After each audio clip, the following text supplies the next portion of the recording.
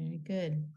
Thank you and good evening, everyone. Welcome to the school committee meeting of December 7th, 2022. I'd like to call this meeting to order at 7:01 p.m. The first thing on our agenda is to approve the agenda, and we do have a couple of changes on the agenda.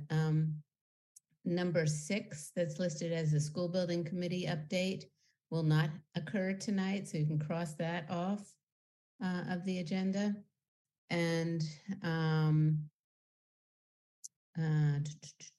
under finance, we will not be taking a vote next to the FY24 budget. We'll be hearing about it, but we won't be taking a vote on that this evening. Are there any other changes or deletions that anyone else needs to share? Okay, hearing none, we'll move along. And next thing on the agenda is superintendent's update. So I'll turn it over to Superintendent Sheehan. You're muted.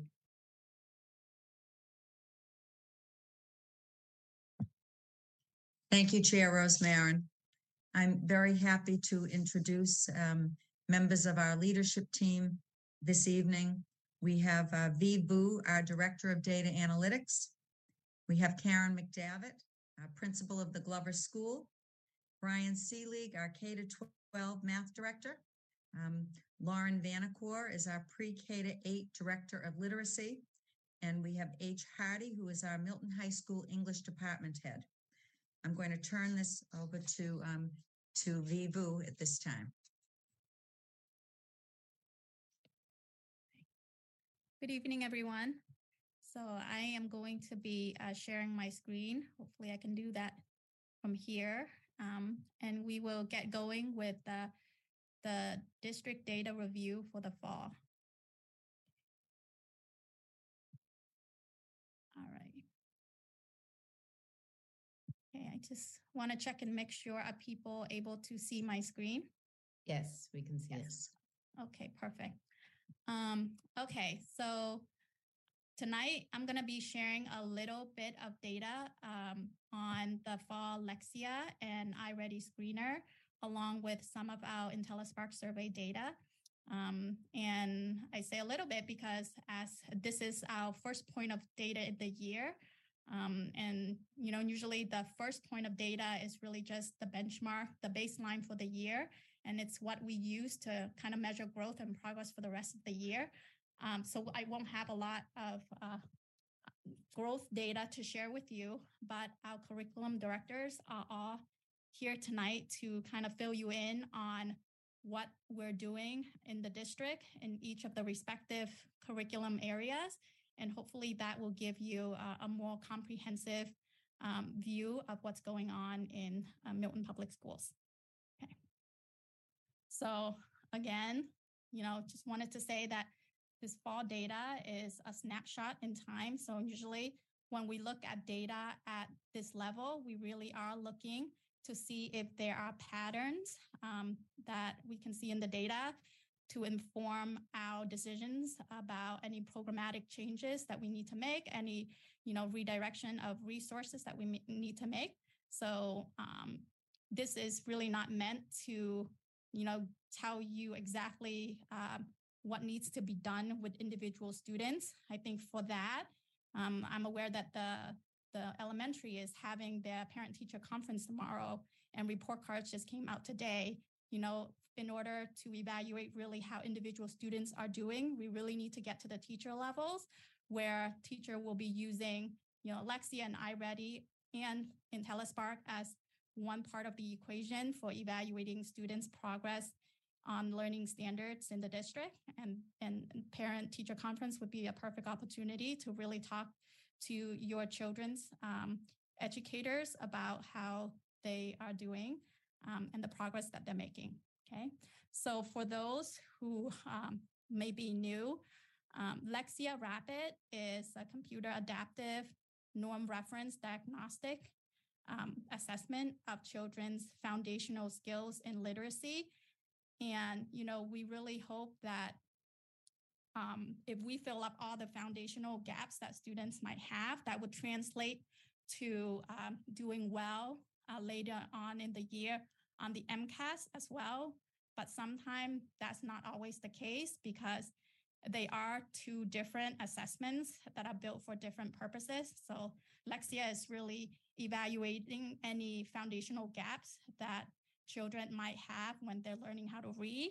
Once they learn how to read already and they have the foundational skills in place, then they still have to be able to apply a lot of the skills and as well as learn to really progress their learning on specific standards that Massachusetts has put out for each grade level in each subject area, okay? So the other thing about Lexia that I wanted to make this committee aware of is that Lexia is sunsetting this year. So at the end of this year, the vendor is closing down Lexia Rapid. So our district is in the process of researching and picking out another diagnostic screener to use with students to evaluate their literacy skills when they come into our system. Okay. So in addition to Lexia Rapid, MPS also implemented iReady Math 2 years ago in the midst of the pandemic to really help us evaluate our students' learning in math. And when we did that, that was really the first time that we've had kind of district-wide data collection on students' math learning in the district. And, that have been found, iReady in particular, have been found to have high correlation with MCAS performance, at least pre-pandemic. So post-pandemic, the vendor iReady is actually undergoing a study to see if the correlation still uphold.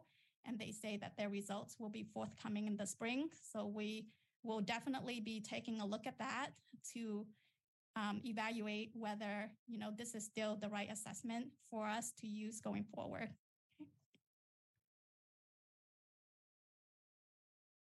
Okay, so this graph is really telling you the percentage of students in the fall who are testing above grade level, which is in the blue, on grade level in the green, or below grade level in the gray bars.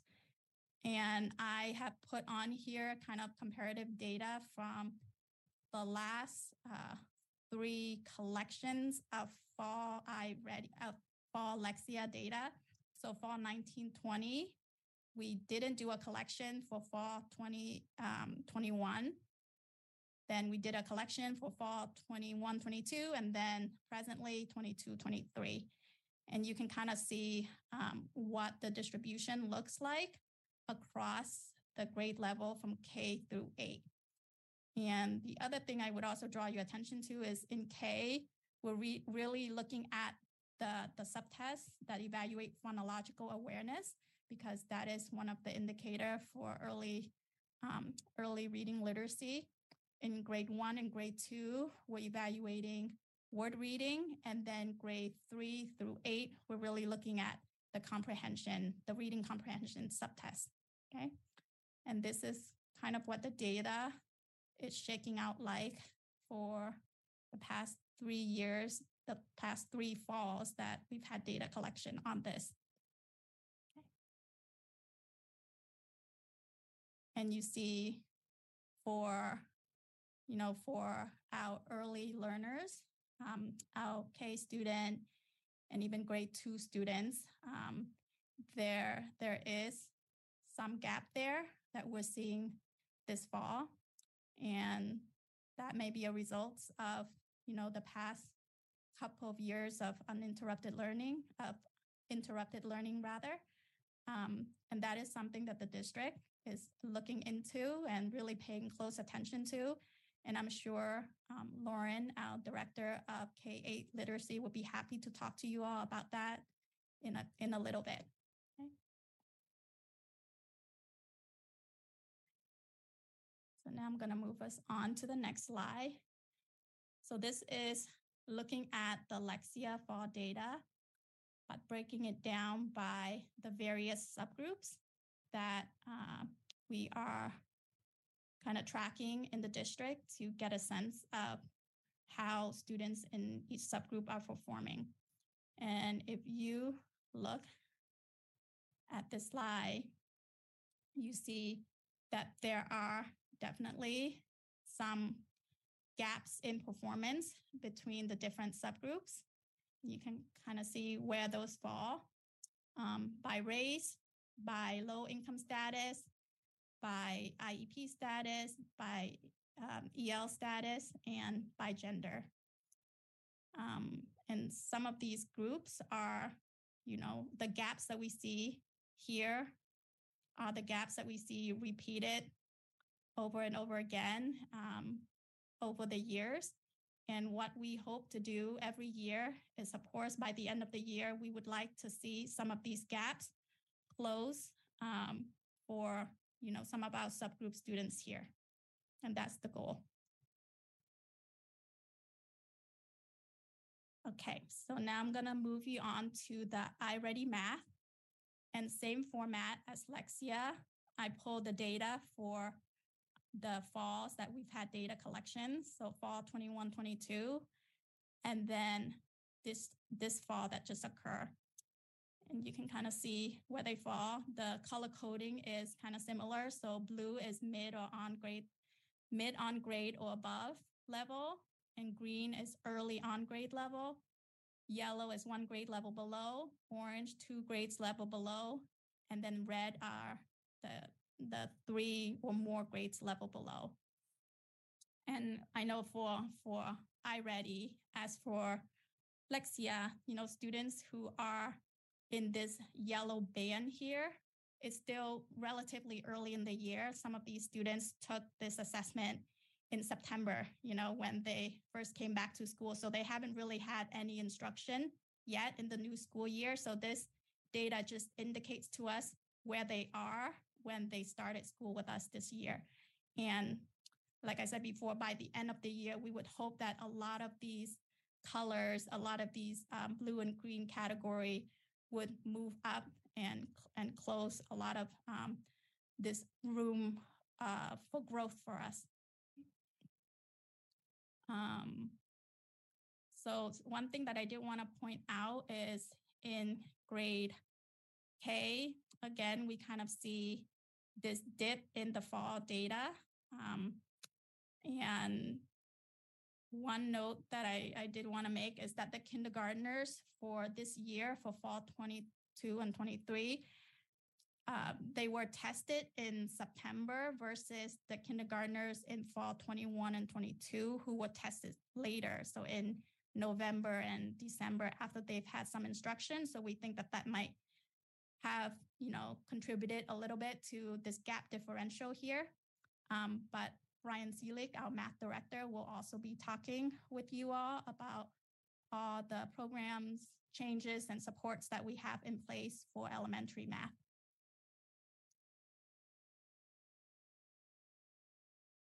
Okay, and this slide is looking at the subgroup data for iReady Math. And similar to the Lexia data, you can see the breakdown by race, by low income status, IEP status, EL status, and gender. And you see some of the similar gaps for these subgroups that we're tracking here. And again, our goal is really by the end of the year, we want the blue and the green to be at a pretty similar place for all the student groups that we have in here.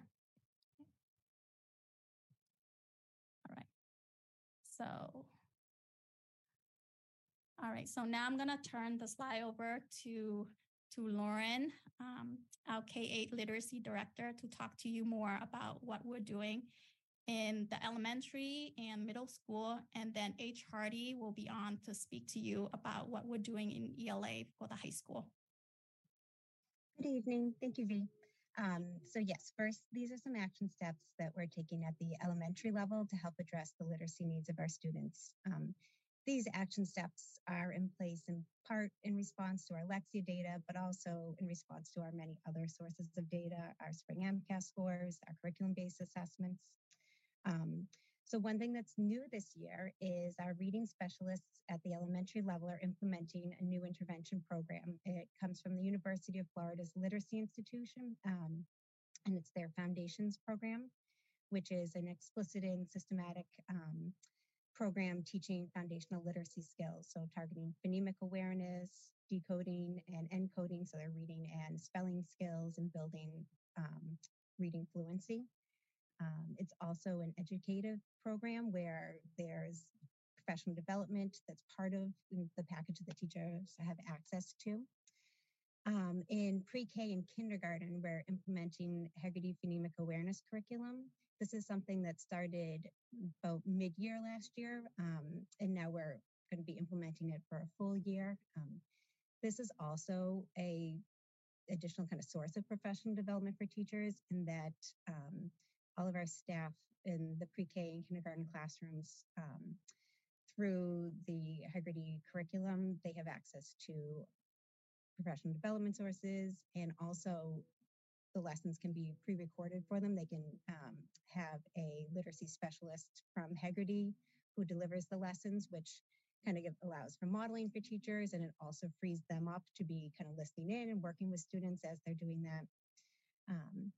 We also have a early literacy reading specialist. This is grant funded, who's working with preschool and kindergarten students across the district. She also works with teachers to provide professional development, support for classroom. This position really targets those foundational skills, phonemic awareness, and then building that explicit connection to their phonics skills. We have a additional third grade reading specialist who's starting in January. This is another grant funded position. Really excited about this. Previously, we've had just one third grade reading specialist spread across all 4 elementary schools. So to add a second position is really exciting for us. We also want to highlight that our Reach for Reading ELA curriculum provides opportunities for extensions and challenges for all students. There's opportunities for students to be applying their skills to complex texts at all levels. There are extension opportunities for developing speaking, listening, reading, writing skills. So we're really trying to target not only our students who might need some extra support in literacy, but those who need a little bit more challenge as well. We continue to use Lexia Core 5. That's different than the Lexia Rapid Screening Tool. Core 5 is our adaptive learning platform, and this provides individualized practice for every student, meeting their needs where they're at. It is a research-based proven program that we use, and the students use it throughout their school day and the week, and it uses its own kind of assessment model where then it engages students in activities that meet them where they are, working on whatever area of literacy they really need the most support in that time, whether it's developing their phonemic awareness skills, phonics, comprehension, vocabulary, working on fluency. And it really it's an opportunity to provide extra support for students who need it, but also to push and stretch students who are ready for that as well. This year, we also have a grant-funded before school program that our English language learners are engaging in. And this is an opportunity for them to strengthen and develop their literacy skills. And we've also had some opportunity to offer professional development and some additional specialized training for our special educators who are supporting students with specific learning disabilities. And then, V, do you mind advancing us to the next slide? Thanks. All right, at Pierce, for our reading specialists, we continue to implement the Read 180 Adaptive Reading Intervention Program. This is a reading intervention program for students. It's intended for students in grades K through 12. And not only does it have a digital component where students have a learning platform online that they use, there's also small group reading materials, and there's also a data dashboard that our reading specialist is able to use to gather a tremendous amount of data on what some of our students most need to work on and to be able to develop those skills. We also have just started implementing an explicit multisensory decoding and spelling intervention program. This is just words, and it's a explicit multisensory decoding program for students who have kind of like a mild to moderate level of deficit with their decoding and encoding skills. So we kind of noticed that some of our students who are receiving that Gen Ed Tier 2 reading intervention needed to not just work on their comprehension, but also even make sure that those foundational phonics skills were in place. And so this is an opportunity to really solidify those skills.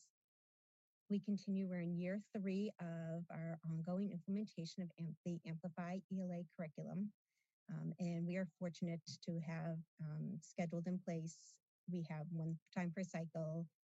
Each grade level is able to meet as a curricular team to collaborate on their planning, their implementation of the program, and also kind of calibration of assessment and looking at how we are assessing our students with our curriculum-based measures. And in addition, we also use that grade level curriculum meeting time that happens each time per cycle to triangulate our data between our curriculum data sources, MCAS data, along with sources like Lexia.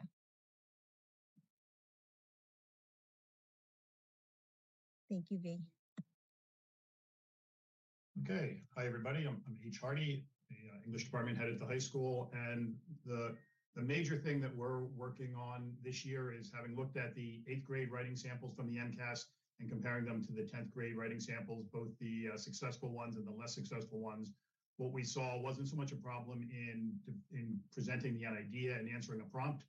Students seem to do well with that, but it's in writing stamina, the depth, and therefore the length of the writing. So what we're doing is a 9 through 12 focus on increasing the number of revision assignments and working on revision strategies to force students to go back into something that they've written and figure out how to make it better, how to make it more sophisticated. And that we think is going to definitely help raise the MCAS scores and certainly get them better ready for college writing levels. We're doing some PD collaboration time as a department, using our collective expertise and sharing our strategies that we've done on revisions and figure out which works best and which doesn't.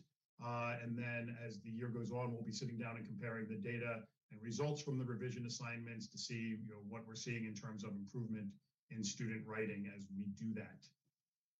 The next big thing, a super exciting thing about this year is the new senior English curriculum that's debuted, which gives the students who are not taking AP, rather than all taking a general English 4 course, they're taking a genre fiction course of interest each semester. So they may take African American literature in the fall and then dystopian fiction literature in the spring.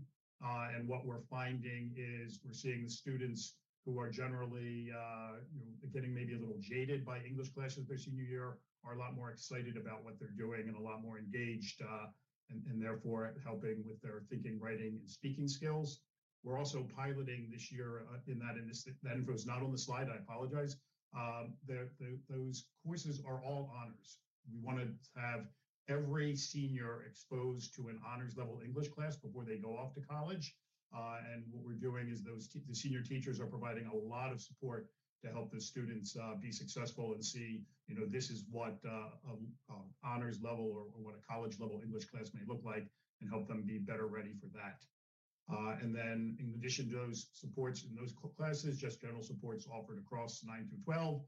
We have a wide variety to try to help fit what works best for the student, both in terms of what's best for them in support and what works best with their schedule. We have, as it says on there, homework club, peer tutoring offered through the National Honor Society before and after school. We have MCAS support, which is both more general MCAS support and more specifically this year in the fall when we had students who had to retake the test. We actually sit down and pulled the files on every single student, looked at their test from the spring, figured out what they needed to work on, and sat down either through their academic support teacher or through their the ELL teacher and had them do the extra work, which we hope will have paid off. And then there's also teachers are available to give extra help both before and after school and during advisory every day. The next thing that we're looking at going into next year would be what would work well in terms of common assessments at high school level English. Would it be writing, critical analysis, perhaps grammar? These are all things we're starting to explore. And finally, another very exciting one. This is just happened in the last couple of weeks. We've been approved by the College Board to pilot an AP African American Studies course next year. And it's going to be a hybrid course. It's both English and social studies offered through the College Board. Brand new course. And Barbara Wright, who is the chair of social studies, and I are incredibly excited about putting that course together and offering it next year. And that wraps that up. Thank you, H. Thank you. It's a pleasure to be here. I'm Brian Seelig, the math director, K-12. So before I speak specifically about each level and the exciting things that we have going on math related at elementary, middle, and high school, I just want to reiterate and build on a few of the things that B said about the iReady diagnostic data that she shared earlier. I think first and foremost, it's important to note that decline in math performance has gotten a lot of attention. NAEP, there was a report recently about NAEP scores and United States performance on those falling even lower by comparison to other countries, and just a lot of very understandable attention being paid to the impact, particularly of the pandemic, on math proficiency. And so it's important for us in Milton to keep in mind that while we do certainly recognize and want to address gaps that our students have in their math proficiency to attain success with on grade level content, the iReady data for our district is very favorable compared to that across other districts in Massachusetts and across the country.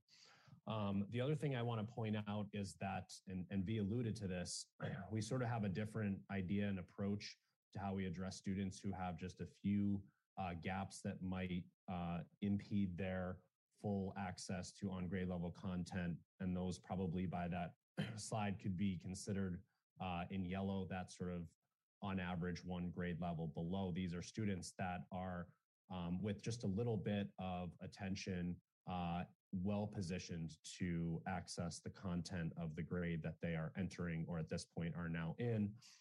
Whereas those students who are multiple grade levels below need something more significant in order to be brought up to speed. So again, I'm not trying to in any way diminish the importance of making sure that we're aware of and know who our students are who are behind and have a plan to accelerate their learning up to speed. But at the same time, I think it's important for us to also be aware that by comparison to a lot of other districts, a lot of other communities, and a lot of other areas of the country, the pandemic has not had as dramatic of an adverse impact on our school community as it has on others. With that said, the sort of biggest step that a district can take to really accelerate learning and address unfinished learning and learning loss from the pandemic is to implement high quality, well-aligned curriculum materials. And I'm proud to share that we are in that process at all three levels. Starting with elementary, we have two brand new curricula in place, one in kindergarten called Bridges in Mathematics, and another in grades 1 through 5 called Into Math. This was, as I reported to the committee, the outcome of an extensive process by a committee of educators and stakeholders spanning different levels, buildings at the elementary level.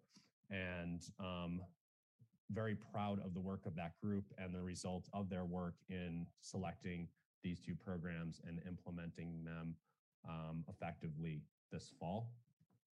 To support that implementation, we've had extensive professional development opportunities for teachers to date, and just applied for a significant amount of additional grant funding to try to support some more intensive in-person professional development opportunities for the springtime and next year, carrying into next year as well. So I look forward to updating the committee on the outcome of that grant application as soon as we hear back.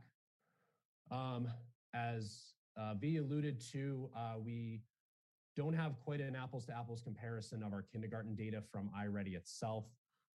We chose a different time to administer the assessment for the first time last year compared to this year. It's also apparent in our new curriculum that there is sort of a better, more appropriate developmentally design of assessments embedded into our Bridges curriculum to where it may not be necessary to continue to administer iReady on the computer in kindergarten moving forward beyond this year. So what we also gain from iReady, besides just this holistic diagnostic data, is some actionable steps at the classroom and student level that teachers can tap into.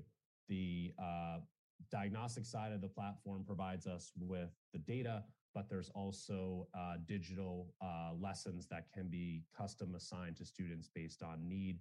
And part of my work with teachers is providing sort of a roadmap of which prerequisite concepts are most critical to a student's success in an upcoming unit of the new curriculum, and recommend specific iReady lessons on the instruction side of the platform to assign for those students to help narrow, or to help, close those gaps and ensure better successful access to the on-grade level content. For students who are showing more significant gaps, we have added 2 math interventionist positions this fall, grant funded, which has been a huge asset for our elementary school community. And we have those interventionists, one working with students from Collicott and Cunningham, and the other splitting his time between Tucker and Glover, and using, as Lauren alluded to, for the reading specialists, they have a new intervention program for reading. We have a new one for math, which shares its name with our elementary curriculum and is called Bridges. And so that is meant to target specific foundational skills that are necessary for students to successfully access on grade level content. So a lot of exciting developments at the elementary level. Now, if you don't mind V advancing the slide, I'll talk about the middle and the high school. So again, to reiterate the very clear messaging in education as it pertains to bouncing back from the pandemic for math, as well as in other subject areas, is to make sure that you have a rigorous, well-aligned, high-quality curriculum in place. And I'm proud to say that that's true at the middle school in the case of Desmos, which I've talked on a number of previous occasions about to the committee. This is a sort of enhanced digital version of the illustrative mathematics middle school curriculum, which remains the best regarded, highest rated, and most well-respected middle school math curriculum. And I think we're in even better position to have expanded beyond the paper-based illustrative math curriculum at the middle school to offer Desmos and the various blended digital and paper learning experiences that students get to have through that curriculum. We've made several refinements just in the past few years to our math support model at Pierce. We call the support class, the general ed support class, math investigations. When I started just a few years ago in this position, we had teachers that were only teaching that, and we recognized a bit of disconnect between what was happening there and what was happening through the daily instruction in their math classroom. Last year, we moved to a model where each teacher had their own section of math investigations, and found that to be somewhat cumbersome because it was hard to establish consistency and high quality instruction across the board with so many teachers involved in providing that support. And so this year we've sort of merged those two models into what I think now is the best moving forward, where we have one teacher at each grade level responsible for the math support classes, but they are also teaching at least one section of the on-grade level standard math class themselves. So they're intimately familiar with the curriculum itself and able to not only provide reinforcement of that instruction, but also utilize some of our additional supplemental resources that you see here listed, Delta Math, Maneuver in the Middle in particular, as well as ST Math and IXL is reserved exclusively for our special education students on IEPs at Pierce as well as at the high school to address that unfinished learning and sort of replicate the model that I described with iReady at the elementary school, as far as identifying what are the most critical prerequisite skills that a student needs to be solid in order to access whatever the upcoming topic or unit is. And again, something I've talked about previously, we're continuing to assess the use of iReady at the middle school level and whether that's the best way to collect the data that we're interested in as far as monitoring the progress of our students as it relates to on-grade level standards and not having to wait until they take the MCAS in the spring and we don't get the results until the following fall. At the high school, we had piloted the illustrative mathematics curriculum I spoke about when I was talking about Pierce in our 9th grade course 1 last year. That has since expanded to our 10th grade course 2 and the college prep version of course 3 this year, which means that we now have essentially every member of our high school math department involved with that curriculum in some capacity, in many cases across multiple courses. And the feedback on that has been extremely positive. And I think a huge step forward for us at the high school level to have a consistent, well-aligned curriculum in place. We've also been able to add opportunities for math support that are course specific. So a student in course 1 who needs additional support can have a teacher, perhaps their own teacher, but even if not, a teacher who's also teaching that course, and have students who are only needing that reinforcement and that support within that course as opposed to spread across multiple grade levels or multiple classes. This is in the spirit of what they call at the college level, the co-requisite model, which is in contrast to sort of a remedial approach. We are very excited to announce sort of a extended or enhanced partnership with the Calculus Project, having just committed to join the newly established Calc Project Consortium, which will offer increased opportunities to fulfill the mission of the Calculus Project. And much like what H described for the ELA department, we have some exciting programmatic changes on the horizon for math as well.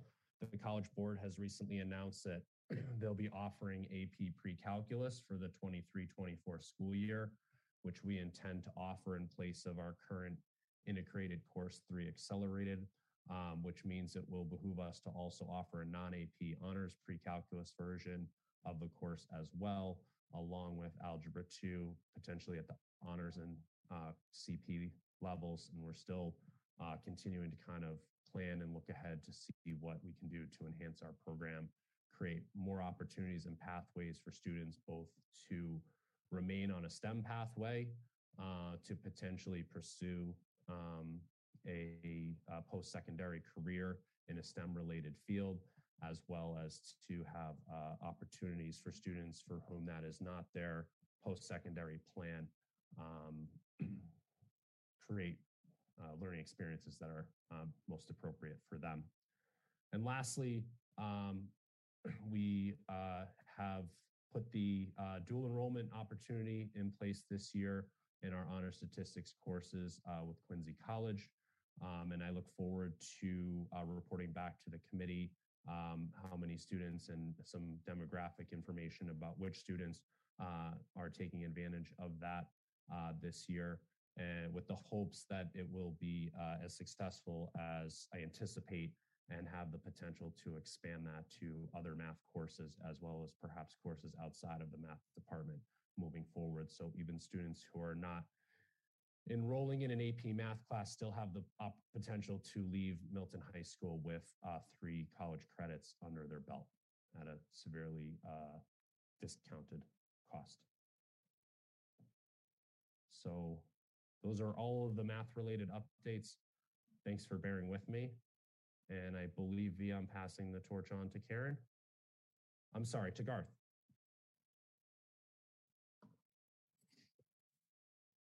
Thanks, Brian. Hi, everyone. Good evening. At the district level, you can see that we've used our professional development time in a strategic way aligned to our strategic plan, using the new late start days as well as the full day in-service day that we had this fall. The Instructional Council had a retreat in October, and we're working with KnowledgeWorks. They're a national organization working on personalized learning across the country. So we met with them for the day. We had a follow-up meeting in November, and we have some ongoing tests that we're working on across the district. With Lauren Vanacor's leadership, we pulled together a screening team to look at a new screening tool, as Lexia Rapid is sunsetting this year. So we had one meeting already. We're meeting again next week, and we'll be continuing to look at a couple of options that may service the district next year. In working with DataWise, and that was shown in the MCAS results across the state, writing is an area of focus for the district leadership team. We have some tasks from our last meeting with Adam from the Harvard Graduate School of Education.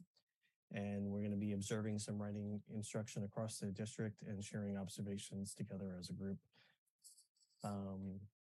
We also used some of the learnings that we had from DataWise and had teachers at the elementary and the high school do more in-depth data analysis and looking at a data through-line worksheet and setting goals for the year in terms of reviewing areas of strength from kids from various assessments from last year and areas of growth, and providing them with collaboration time and direction for this year.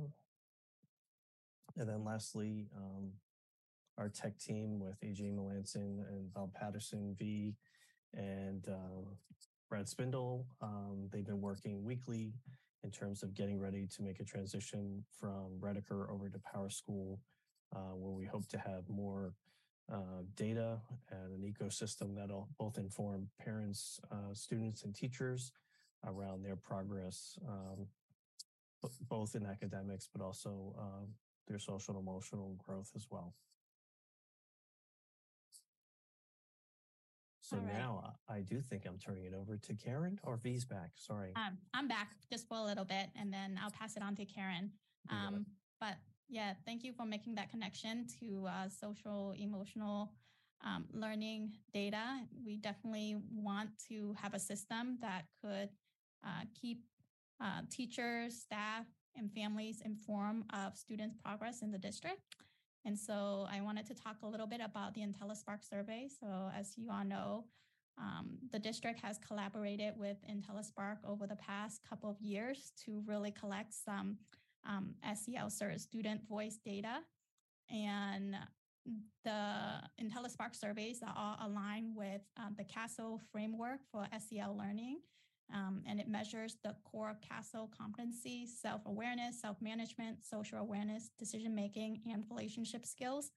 The thing that we have to remember about these surveys, they're quick dipsticks. They're not meant to be used for high-stake decision-making. So they are collected at the individual student level and then triangulated with other data in the context of a student support team meeting to make sure that we're addressing all potential gaps that a student might have.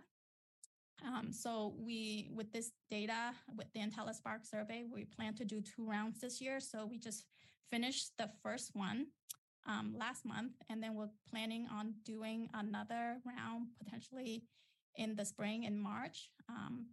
And I'm gonna talk to you about the data for grades 2 to 12 that are captured in the fall survey in the next few slides. But before that, I also wanted to mention that, you know, as with iReady and as with Lexia Rapid, we will also be evaluating the use of IntelliSpark survey. So, you know, as we progress along in the year, sometimes there are new data sources that pop up. So for example, at the last meeting, at the metrics meeting, Karen and I mentioned that we went to a state training on the state vocal school and student climate and learning survey data. So that is something that we definitely want to examine further, because that is a standardized source of data, not only for our district, but, you know, we can make comparison to other district and to the state. So that's another data source that we definitely want to consider using in the coming years. And also the Power School system that Garth just mentioned, it also comes with its own built-in SEL assessment. So that is something that we will also be exploring in the next year or so, and kind of weigh our decision on what is the best source of data, what is the best tool to use to collect information on our students that is not only informative, but actionable for teachers and for students and for families as well. Okay. So this is what the fall IntelliSpark data look like, broken down by the different CASEL, the 5 core CASEL categories that I just mentioned. And the green is, you know, where students, so these surveys are, of course, self-reported. And that is the nature of kind of SEL data collection. A lot of them are self-reported survey tools. So we take this as a source of data, but we also make sure that we triangulate this with other sources of data to kind of confirm what the data is telling us. So if you look across the 4 elementary schools on this slide, you see a very similar patterns across the 4 schools in how students are responding. And the relationship skills is the domain where we see a lot more room for growth from the students. And this is something that, you know, all our teachers are aware of, and they are focusing on building effective, good relationships with students and families to support learning.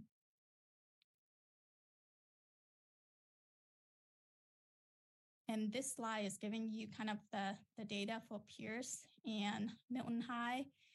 And the category that's circled here that has the most room for growth, as you see here, is self-management. And this is very much in line with data that we've seen in past year, but also in line with kind of national data that is showing us, you know, that a lot of students are going off to college without the sufficient self-management skills for them to succeed. So even though they might be very successful academically at the high school level, with all the structures that are in place for them. So they're going to their classes, they have their families at home supporting them, they have teachers kind of monitoring data and making sure that support is provided when needed. When those students are off on their own in college, research has shown that, you know, students might not be so good at managing their time, managing what they do, how they make decisions. And that is definitely an area nationally for everybody to be paying attention to make sure that we're building up those skills at the high school level so that our students are ready for college and for life too. So now I'm going to turn this over to Karen, who gave us a very comprehensive presentation last week along with Jenny Bellevue. So Karen, I'm sorry that we have to bring you back again, but we just cannot miss your voice from this SEL discussion. No, I'm happy to speak to it always. I love talking about this. This is my jam. However, I would say that I'm going to do an insufficient job as compared to last week. So if you do have in-depth questions about our work around safe and supportive schools, I would say start with the presentation that Jenny and I gave in the Safe and Supportive Schools Forum last week. It is recorded and is on the website and all that good stuff. But I'm also here to answer any questions that the school committee might have about that work. And just as a brief overview, we're doing some really great work. We have SEL leads in each school. There's 2 leads in each school, so 12 total leads. They are stipended to help coordinate all of our efforts. So basically we're providing PD, and then we have boots on the ground that are helping us push that PD along and actually drive it into implementation, and then monitor its use and its effectiveness. So the leads work with our district SEL advisory team, which is an amazing group of individuals, multidisciplinary across all different domains and roles within the district. And then we also work very closely with student support teams and behavioral health support teams that are in place in each building to kind of look at data, triangulate it, review it, and come up with plans to support each individual student, both from an academic perspective and also from a social, emotional, and behavioral health perspective. Super excited. We just rolled out the new Second Step SEL curriculum. We were back in 2011, and we're now solidly in 2022 using the new version. Teachers are really excited about it. They've already started exploring. Everything is digital now. Everything's very interactive. And if you know anything about Second Step, you know that once upon a time they were black and white cards that I remember as a teacher holding up and scripting and walking through scenarios, and it's wonderful. But the new curriculum is much more enhanced and engaging. And that's just, some of the things we're doing. We're rolling out Calm Classroom across the district thanks to an MFE grant. And that's super exciting. And then we're providing some really intentional PD around trauma-sensitive practices, and also vicarious trauma and self-care, which we know is super important. And I think one of the things that I tried to really emphasize is that SEL it's a foundation, right? It's not taking anything away from the academics, which are the priority, which is why I think everyone led with that. This is a necessary foundation. Students can't learn if they don't feel safe and supported. But it is a foundation, right? It's sort of at the root of everything we do. And it is about how we interact with kids. It's about how we teach. It's about teaching with a trauma-informed lens. And ultimately, I like to tell people, it's about making sure kids feel connected and a sense of belonging, and feel seen and safe and valued and heard. And if we can accomplish that through all of the efforts of all of the educators and the SEL leads and everybody else, then we position our kids to be ready to do the very best learning that they can do, and to achieve at their highest level. So I encourage you to take a peek at that presentation last week because it goes into much more detail, but happy to answer any questions about the SEL world. So at this point, I think we're just going to open up to any questions from school committee or. Great, thank you so much. Wonderful presentation. Let's start. I see Member Ross Denny, hand up. Well, first, I want to thank you all for taking the time to share this data in such great detail, as well as talk about what you're going to do about it. I think half the battle in building the confidence of our community is realizing that we know our data, we know our strengths and our areas for growth, and that we are planning for that. We covered a lot of ground, so I'm going to apologize in advance because I have questions from each group, but I'm going to start and then stop so my other colleagues can ask without me going on forever, because this is my jam. I love these types of conversations. So my first questions are related to Lexi Rapid. And specifically, at the time of year that assessment is administered, is the expectation that the student only knows a portion of the content, or is it what is expected of them to know by the end of the school year? And there's a level of performance that you expect. I can take that. So Lexia Rapid, it's a screening assessment. So meaning that we're using it to kind of as a tool that's predictive of students' acquisition of reading skills. So it's the company has its testing windows that it has created, and we make sure that our administration falls within those windows. We tend to do it towards the beginning of the window of each administration period. But when we look at like percentile ranks, we're thinking about where our students are falling against other students. The performance score is another source of data we get from that. And that's a score that regardless of the time that we administer it, we can be using to track growth. So we get a few different types of scores and types of data from it that we can use that happens regardless of exactly when within that testing window we administer it. And again, it's really just I don't want to say just, it's a screening tool. So we're using it to kind of identify who are students that might need extra support in that area. That's perfect. So it sounds like it aligns with what they are expected to know at the time it's administered. That's safe to say.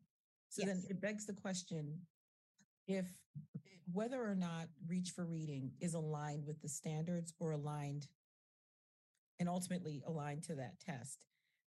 I know that Reach for Reading was deployed pre-pandemic, but I don't remember what the MCAS scores look like to say that, students were learning at a reasonable number of students were learning at proficiency with Reach for Reading relative to now, because if there is an alignment issue that we're seeing, it's much easier to address that from the perspective of there's so many interventions that you've listed there, which it sounds like they're reflecting the different needs of our students. But if the curriculum itself isn't aligned, that would be a challenge. Could you speak to the alignment piece? Sure. It's so when we adopted Reach for Reading, and Superintendent Sheehan might know the exact year better than me because it happened under her leadership. So she might be able to speak more to kind of how our MCAS scores were looking at the time. That was at the beginning of my time in Milton. And I think it might be a little tricky to think about the alignment of, how our MCAS scores reflect our instruction using Reach for Reading, in the sense of we had a couple years of implementation that I think then we kind of hit pandemic years, which makes it really tricky to use those MCAS scores to assess our implementation of the Reach for Reading curriculum. It's definitely, you're right, that we can have all the interventions in the world, but if our core curriculum isn't sufficient, we're doing a disservice to our students. So that's a great question of something that we do need to be considerate of. Okay. And in between the formative assessments, is there any way to gauge district-wide how students are doing relative to our interventions? Yes. So our reading specialists who are implementing many of the interventions that I listed at every grade level, they're using progress monitoring tools. They've worked as a team, our elementary reading specialists, to identify, they use Dibble's 8 edition as their progress monitoring tool. So they're able to, that's a research-based a progress monitoring assessment tool that's independent of any curriculum that we're using. And it's a curriculum-based measure. And it So they use that to progress monitor. We also have sometimes used EasyCBM, which is another tool that also comes out of the University of Oregon. And then our reading specialists at the middle school level, the Read 180 program has a tremendous amount of data that gets pulled, and there's the data dashboard that assesses progress with there it's assessing the progress on like individual reading skills that the students are working on. So we get a lot of data that way. We also gather a lot of data through Lexia Core 5, which is that adaptive learning platform. As students use that, the program provides teachers with a tremendous amount of data about which skills students are working on in the program, if there are skills that they're struggling to make progress in, and if there are other areas of instruction that they would benefit from in the classroom. So outside of the tools that do exist within Reach for Reading for progress monitoring, we also use some of those tools. And this will be my last ELA question, then I'm going to pass the mic. Welcome, Mr. Hardy. Your predecessor had shared that there were concerns about grade level calibration in writing. And I wonder whether or not any of your plans for this school year incorporate getting some common expectations in terms of what our district says relative to the standards constitutes good writing. Sure, I can certainly say that is a big concern that I have also. And as I said, what we're looking at for next year is what can we do in terms of common assessments at the level of all the different skills that you have in English, and writing would definitely be one of those. Will there be one this year? Ken, I'm going to say there won't be. I'm meeting at department levels, and we are talking about what assessments we are giving in writing at each level. And we're working at the revision piece, but a more universal one would be something that we'd be looking at rolling out for next year.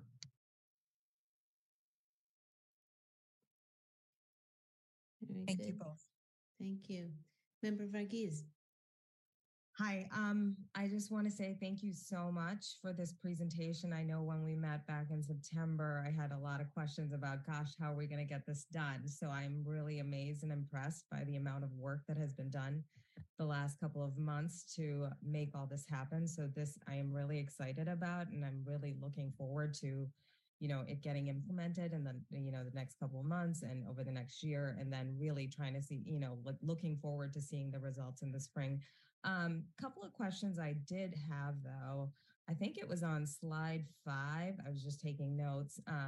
We're looking at the iReady data, and V, if you don't mind pulling it up, just so we're all on the same page. Do you mind sharing your screen again, V? Thank you.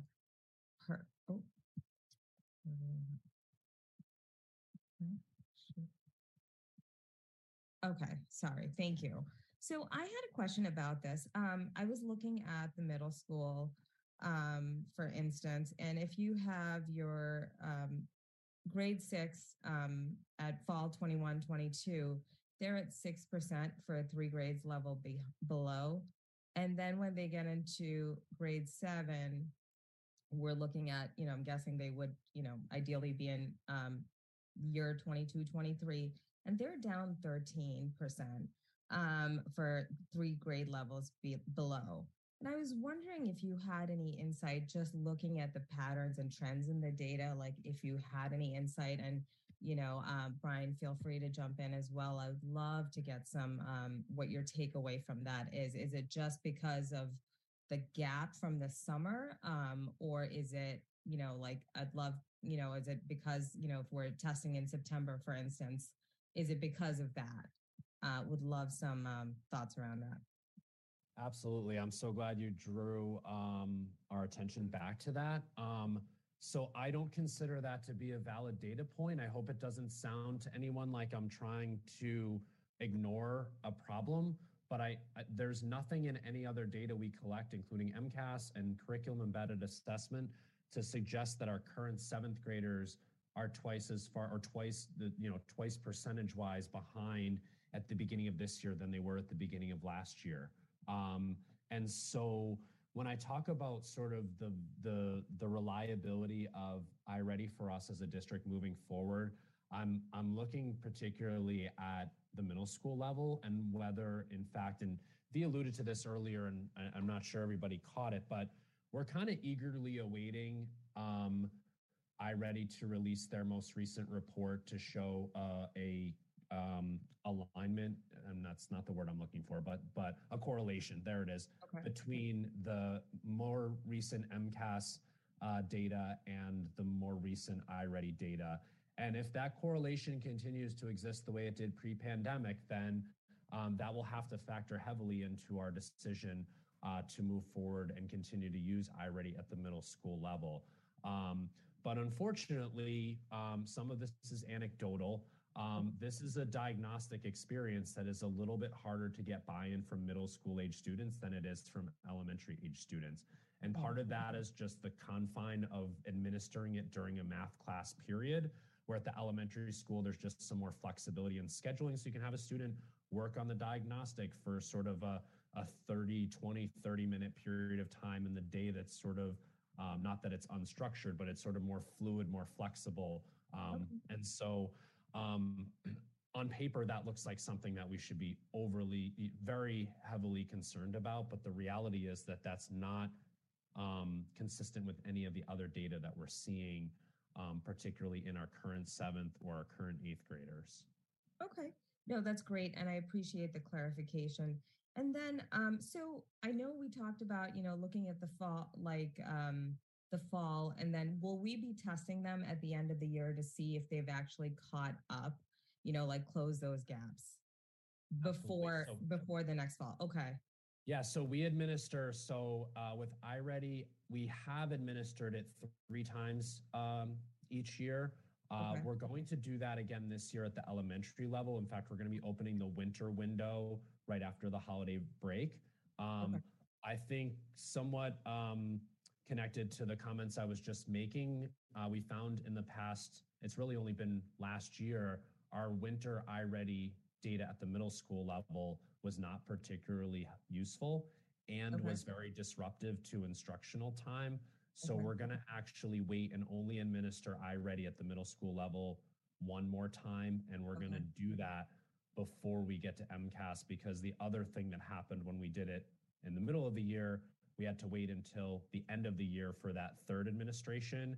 And by that point, students had all gone through math and ELA, and in the case of 8th graders, science, MCAS as well. And so we really felt like it was hard to capture accurately what they knew at that point in time, which was sort of by that stage, like late May, early June. So we're trying to be more intentional about getting more valid, accurate data, but we also do want to make sure we see an appropriate level of growth from the beginning to the later portion of the year. So we're looking at a window sometime in that late March, early April timeframe.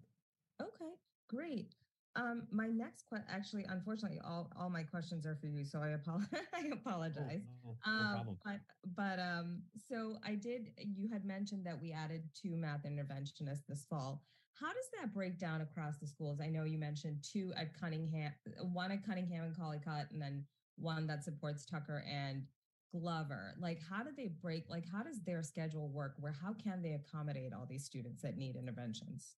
They can't. We're definitely having to turn students in need away.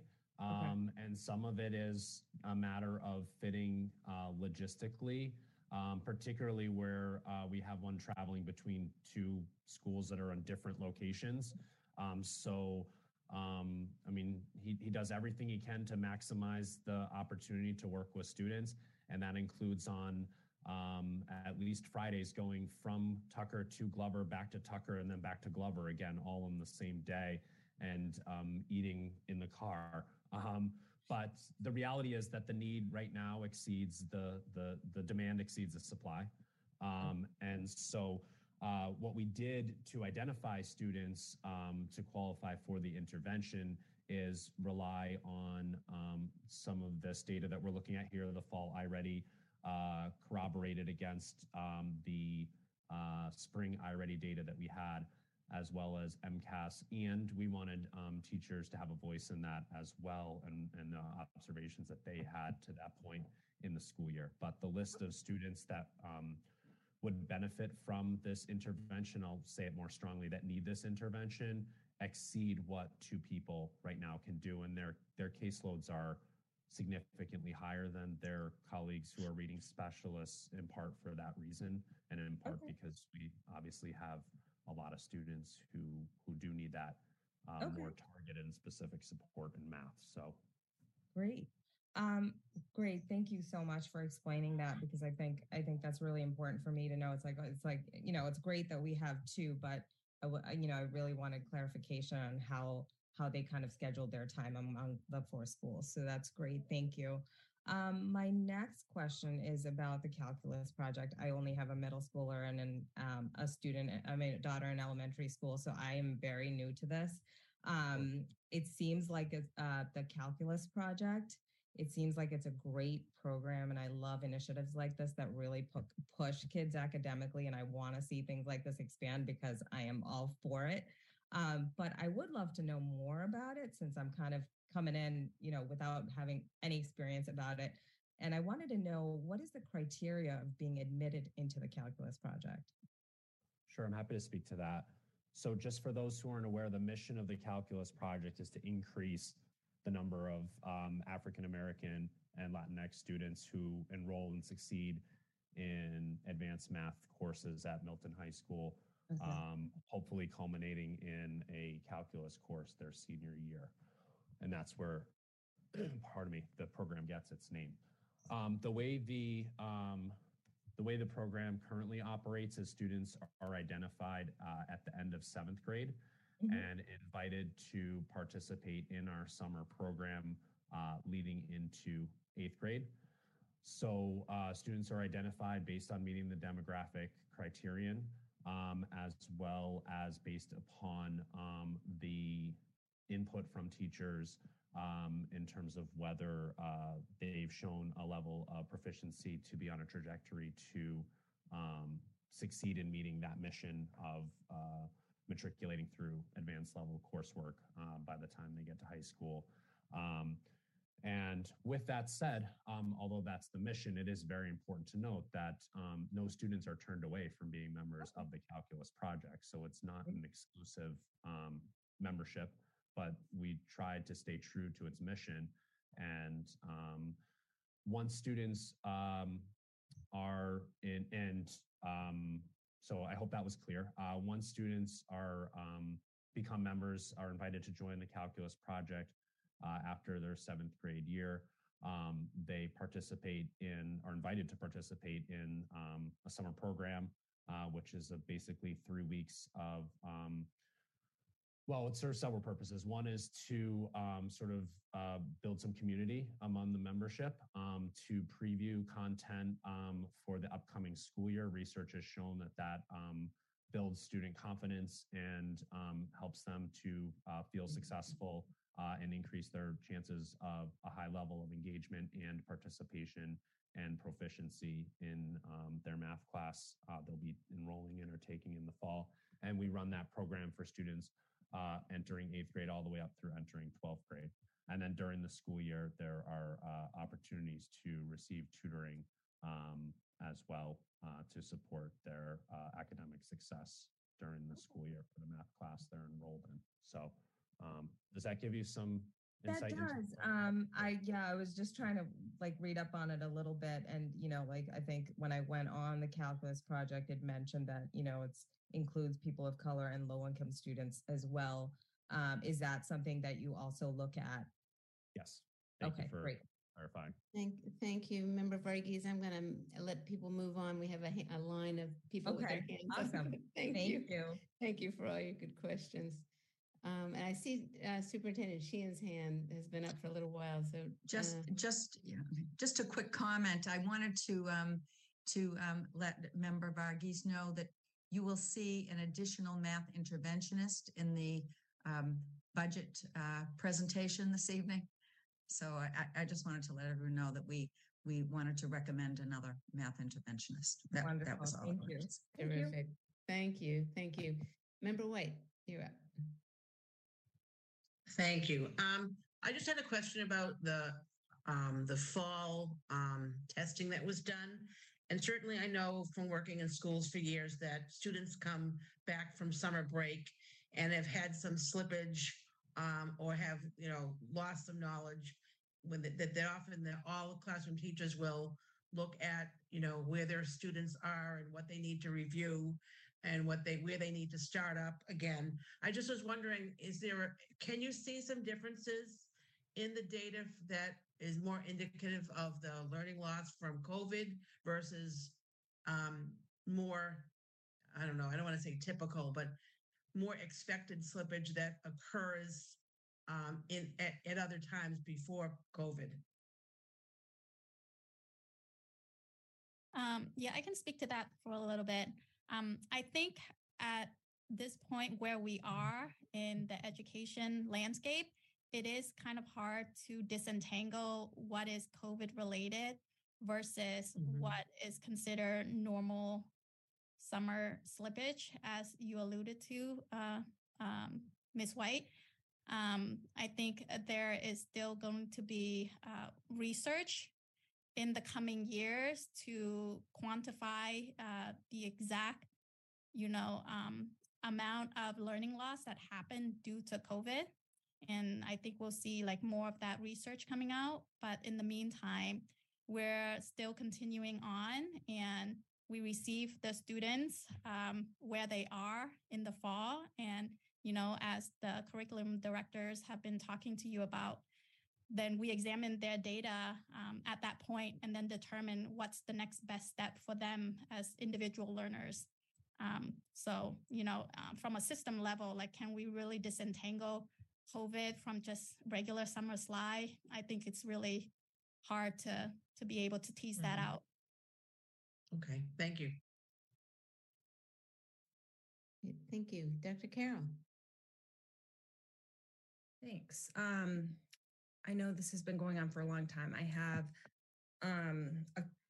two quick follow-up questions for Brian, and then just a couple of observations to share. I guess first, I just wanted to sort of emphasize a topic that Beverly was asking about, and that I think presents an opportunity for us to kind of continue exploring or learning about. I know I would like to understand more about it, and that is the alignment around our elementary ELA curriculum. So, Lauren, I heard you say there's sort of things we might want to explore there. So I just like to express that I'm interested in sort of learning more about that and having that conversation. Seems important just as we approach, the time when we would typically be reviewing that curriculum on the cycle anyway. And especially in light of, these past few years and the data that we're presented with. The other quick observation I wanted to share is really to the point, Superintendent Sheehan, that you just made around connecting to the budget. And I'm looking forward to, beginning the process of learning about the budget. I don't sit on finance subcommittee, so I'm eager to kind of get caught up to speed on how that's shaping up. But I did sort of hear repeatedly throughout the presentation the reminders that so many of these important interventions are grant funded. I think in Milton, we've made really, really smart and strategic use of the resources that became available to us over the past couple of years. But I think it is so important that we stay focused on sustaining these important interventions, since we can all see the needs are going to be sticking with us, and we need to stay committed. So that was just something that I was thinking about really on every topic that was touched upon in the presentation. As far as just a couple of quick questions, Brian, when you were sharing about the elementary math assessment data and kind of where we are with that, I have to say, through having served on school committee through last year and watching the process of selecting the new math curriculum, which, I felt like I had a lot of confidence in that process in terms of, how you determined what was the best curriculum for us to invest in. I wasn't here during the similar process for the ELA curriculum, so I'm not trying to say I know anything about, the different options that were available, the reasons for choosing the curriculum we currently have. But I just I don't have like the personal experience of confidence in that process. So I think as I was hearing the assessment, I was feeling, I see, I have 2 elementary students that I see the math work that they're doing, and I see a difference, particularly for my 3rd grader, between what she's doing now versus the last few years. And it's a marked difference that I've seen. All that's just to wonder. I guess my question is to do with the rollout of the curriculum, because I know that previously you shared, your plans around how that's going. And so my simple question on that was just, how is it going?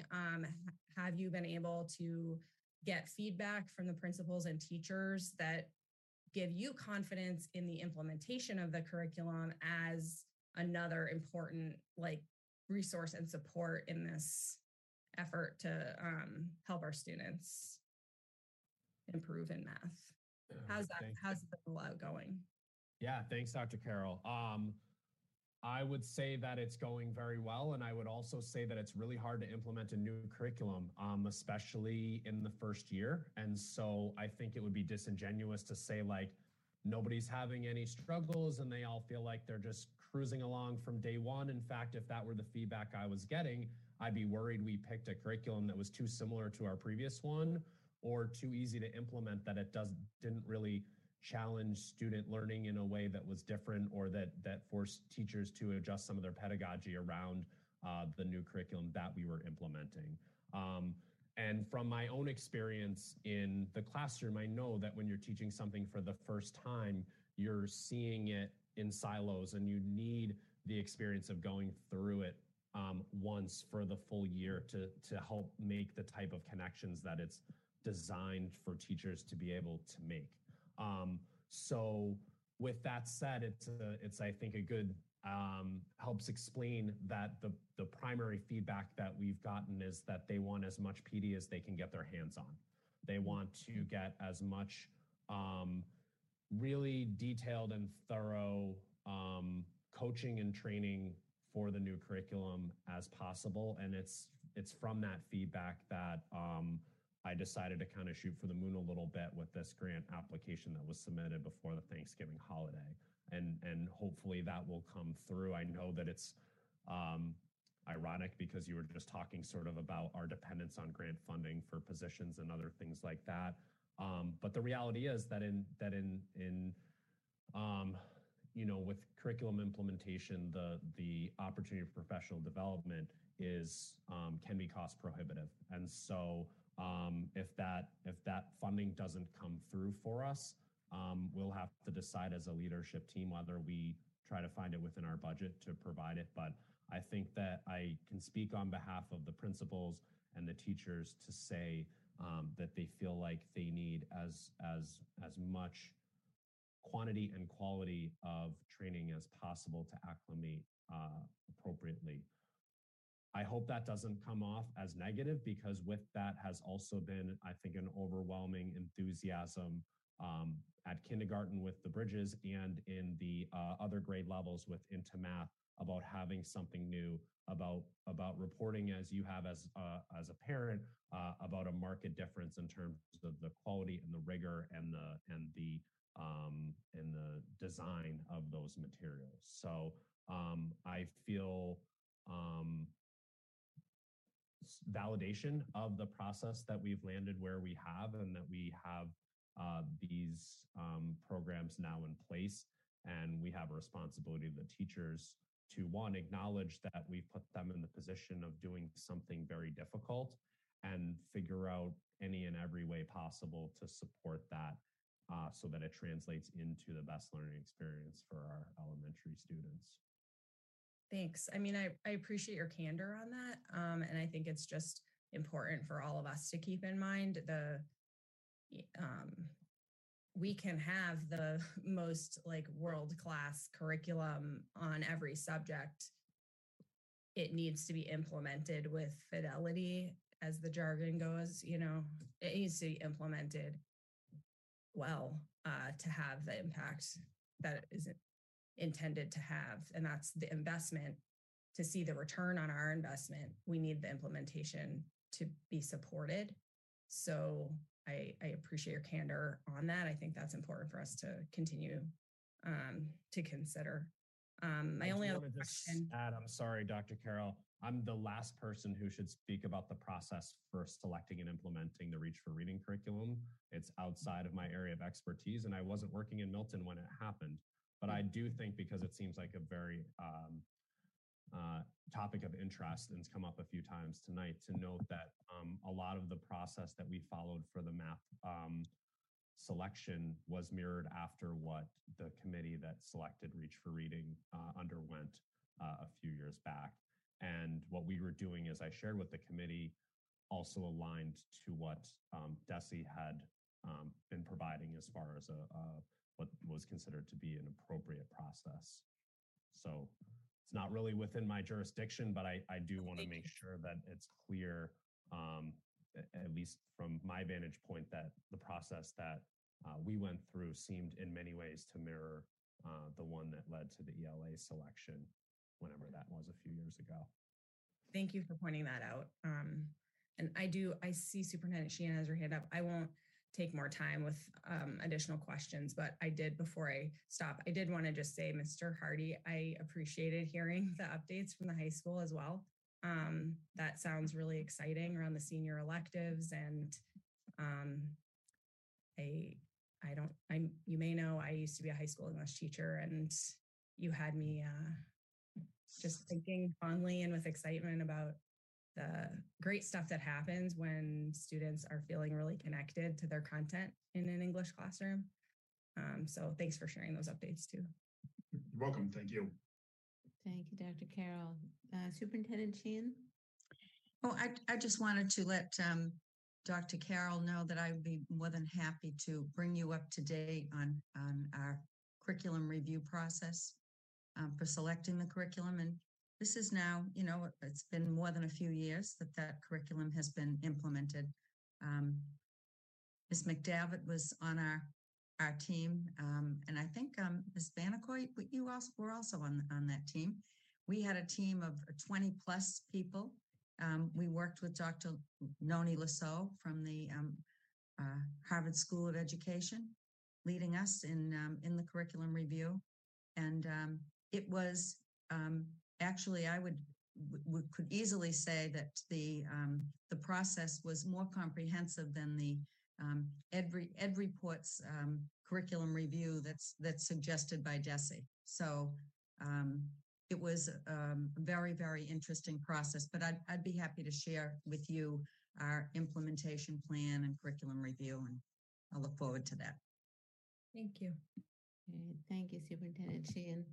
And I just want to thank you all for coming tonight and sharing all this information. And I just am just so impressed with the thoughtfulness that has gone into both looking at the data, but then looking at what we're doing and how we need to switch things up if it doesn't look like we're hitting things properly, or how we can do things better. And I remember very well when Lexia Rapid and iReady came on the scene, and I thought, wow, that's a fabulous opportunity for us to really find out how kids are doing. And now we're talking about the next generation of those types of screeners, and it's great that you all are just keeping up with what's going on and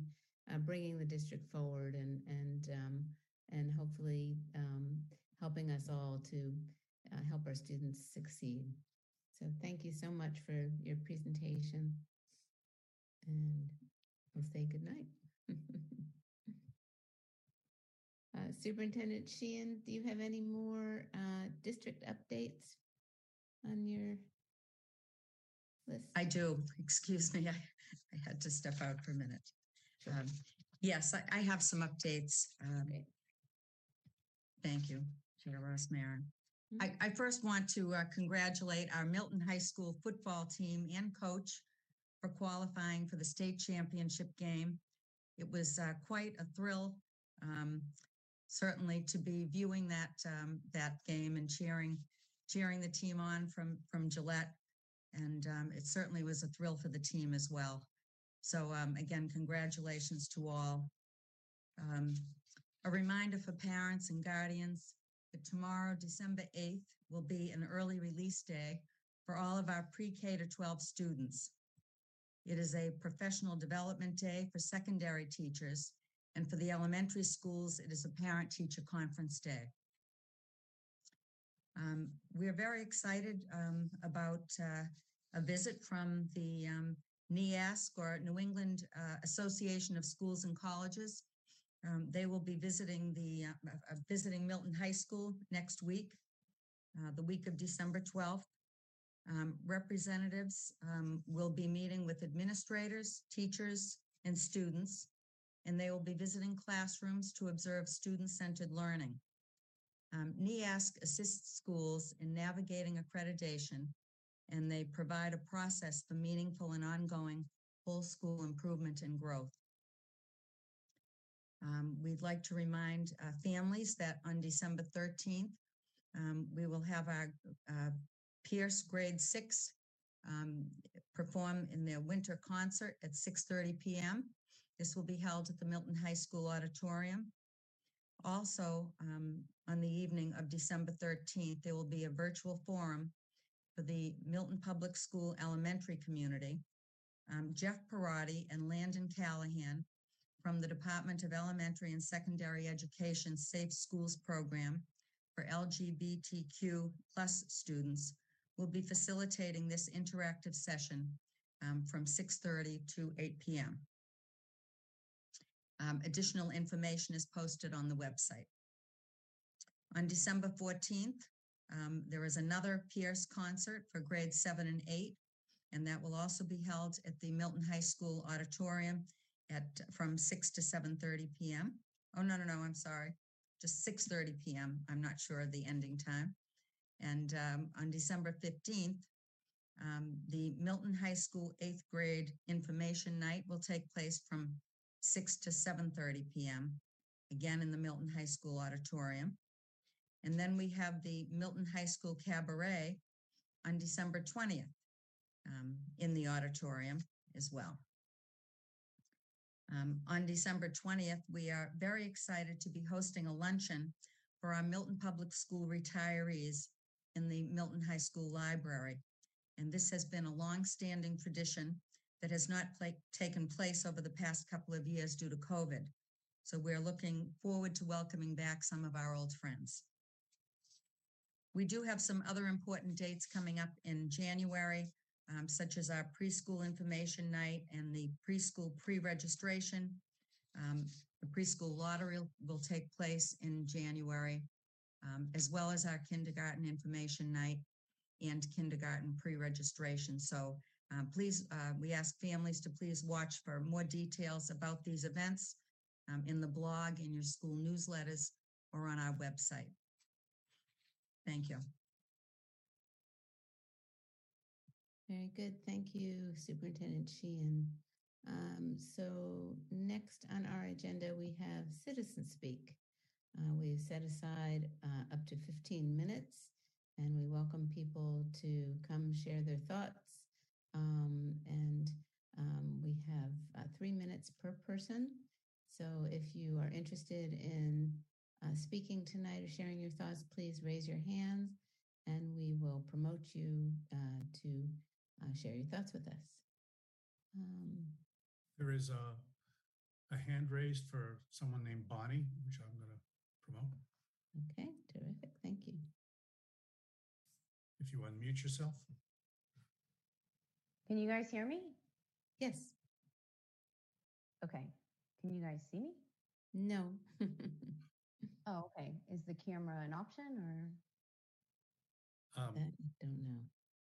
No, I think it's just for sound. Okay.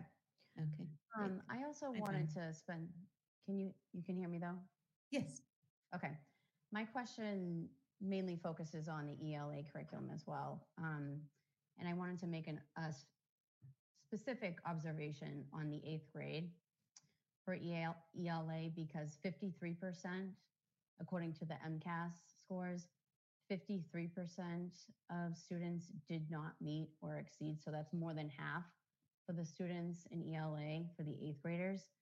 And if we look at the reading curriculums that the 8th graders had used starting in kindergarten, 2014 is when they would have been kindergartners. So 2014 through 2017, they were using the Lucy Calkins Units of Study, the Read Write Workshop, and this as well as Fontes and Pinnell in combination. And this was under Mary Gormley. This curriculum has come under extreme scrutiny, and the APM reports says that it has failed an extreme number of students. And Milton eventually discontinued using that curriculum, but those 8th graders had that curriculum for 3 years. That curriculum was replaced, and then 2018 through 2022, Reach for Reading was used. And the district has spent $423,000 on Reach for Reading over the last couple of years. When you look at DESE's website, it says some popular curriculum materials that do not meet expectations for quality on Ed Reports and Curate include the following: Fontes and Pinnell, Holt Journeys, Reach for Reading, Reading Street, Units of Study, which is the Lucy Calkins program, and Wonders. That's 7 curriculums, and 3 of those curriculums Milton has used. And so I know there was a 20-person committee involved in selecting the curriculum, but DESE goes on to say, schools and districts currently using any of these materials would receive priority for a grant in order to support replacing these low quality materials. So Excuse me, you have 10 more seconds. If you could wrap up, please. Yeah, so there's 3 of the curriculums that Milton has used is on this list of 7 that DESE is saying is low quality. So someone's right and someone's wrong. And I just want to make sure the school committee is focused on this, because the administrator, it's either the administrators from Milton are right or DESE is wrong in this place, because this is in black and white on their website. And Milton applied for the grant to replace Reach for Reading. They were denied at the time. This was 2 years ago, and the scores weren't bad enough. But I bet now if we presented the scores, it might be a different story. But I hope Thank you very are much. looking We into have this. someone else with their hand raised. If we could move on. Thank you very much. And if there are other things that you'd want to say to us, please feel free to put it in writing. Well, could Bonnie identify herself for the minutes? Oh, Bonnie Bate, Pleasant Street. I have a child in Pierce and in Cunningham. Terrific. Thank you, Bonnie. Next is Colleen McCarthy. Great. Hi, everyone. Can you hear me? Hi, Colleen. Yes. Hi, Colleen McCarthy, Gulliver Street, 3 children in Cunningham. I just wanted to make a comment. I just get the sense that we feel, it just appears that we are more reactionary than proactive. And when I hear that our demand for teachers is exceeding our supply, that's economics. And what worries me is, we have teachers that are running around, and that's burnout. And apparently it sounds like they've been doing that for a year. So I just ask that we forecast a little bit better moving forward so that we don't run into these issues. That's all. Thank you. Great. Thank you, Colleen. Is there anyone else who? There are no other hands raised. Okay. Very good then. So I think we will move along. Thank you all very much. Next on the agenda is Chair's Report. and a superintendent search update. And I just have a brief update for you. The superintendent screening committee has been busy at work. There are 11 members of the screening committee. We have received 19 applications from candidates who are interested in becoming our next superintendent. And I have to say, I'm very pleased with the quality, the caliber of the applicants. A very impressive group, which is very exciting to see.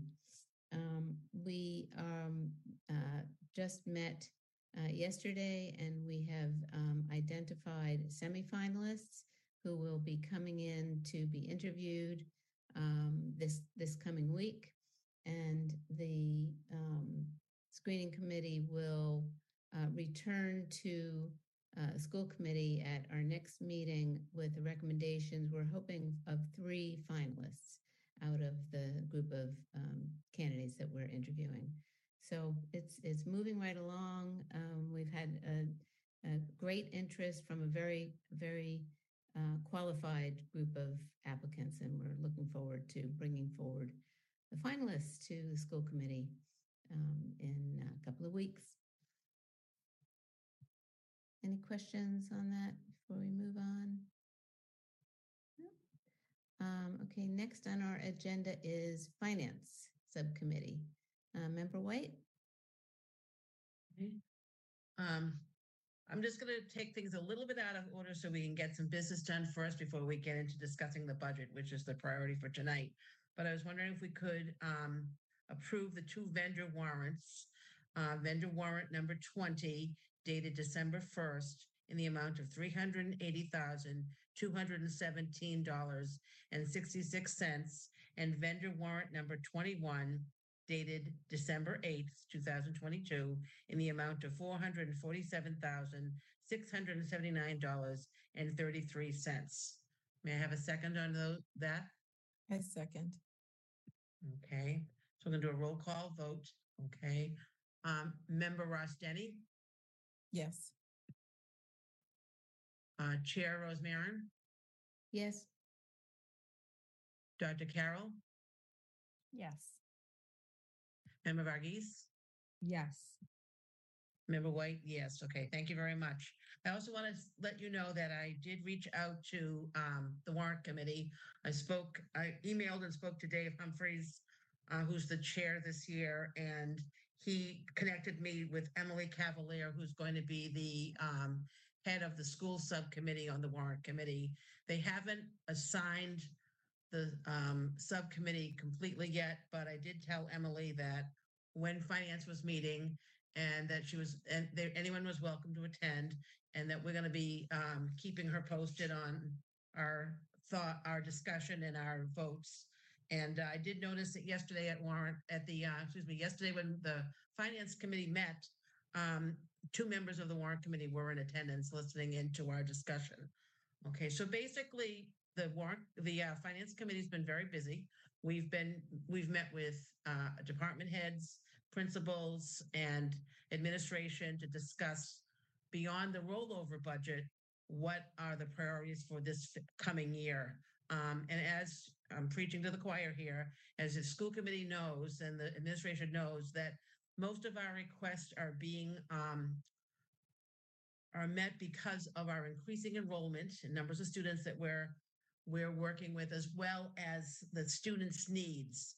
And so even just to give you a snapshot, with the special ed budget, some of the requests that Sue Maselli has made are actually things that she's had to implement already, so that some of the requests have already had to be hired because of students moving into the district. So one of her requests, for example, was a Glover school teacher. She's already had to hire that person, and they've had to hire 6 additional special ed paraprofessionals to meet the needs of our students. So even our rollover budget has changed from one week to the next because of our continuing enrollment and the needs of our students. So Glenn has, I'm going to pass this over to Glenn.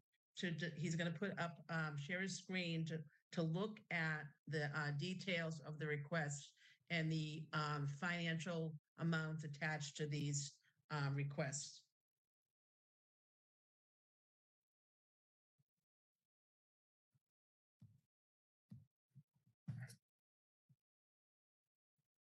Can you see? Okay. Yes. So again, these are requests. These are, there's two pieces of this. First, to give you an idea of what the rollover is, what it will cost us to basically do what we're doing now. And then to go through various requests for the various departments. These are not things that the administration has decided on or anything like that. We have, we'll be presenting our priorities as well, but these are just for your benefit and for your discussion, a list of the things that the various different principals and department heads and so forth believe are important to us for next year.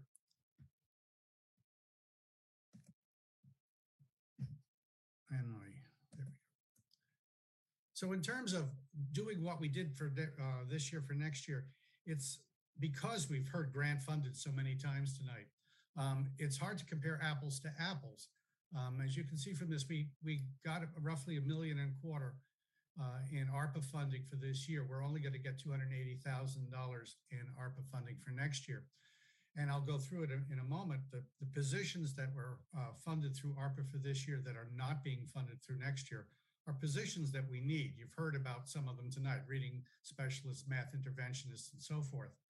So in order to preserve exactly what we're doing now, we need roughly a $2.2 million increase in our overall budget, but some of that is making up for ARPA loss. So the actual cost to the general fund is going to be just north of $3 million to roll over this budget and preserve the things that are currently being funded by ARPA, as well as the things that we are preserving ourselves. So that's sort of the baseline of this. And for those of you who've been around for a while, $3 million is not an insubstantial ask. You know, this is, it is a 5% on the general fund, even if it's only 3.5% of an increase in our budget. Generally speaking, a 3.6% increase in our budget is fairly conservative, but because we have to absorb some of this ARPA funding, it will come at more of a cost to the general fund. So that becomes an issue for this year in the sense that it will cost more than normal to preserve what it is we currently have. And just to see it all in one place, these are the positions that we have ARPA funding for this year that we will not have ARPA funding for next year. The preschool coordinator, we have this 504 team chair, which is someone who's in charge, similar to the special education team chairs. This is people who have 504 plans under the Americans with Disabilities Act. It's a position we've never actually had before. One of the two elementary math interventionists is grant funded with funds expiring this year. The other is actually grant funded with funds expiring next year, but one of them expires this year. One of the elementary reading specialists is this year a high school math teacher. You might remember that our kindergarten aides used to be 0.8 FTEs. They were only there for not entirely the whole day. With the ARPA funding, we moved them to full day.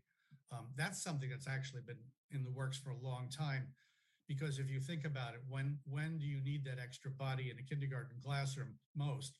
Probably at the beginning of the day when they're coming in, and at the end of the day when you're trying to get them out between, especially in wintertime with boots and coats and so forth. And literally they were only there one of those two times.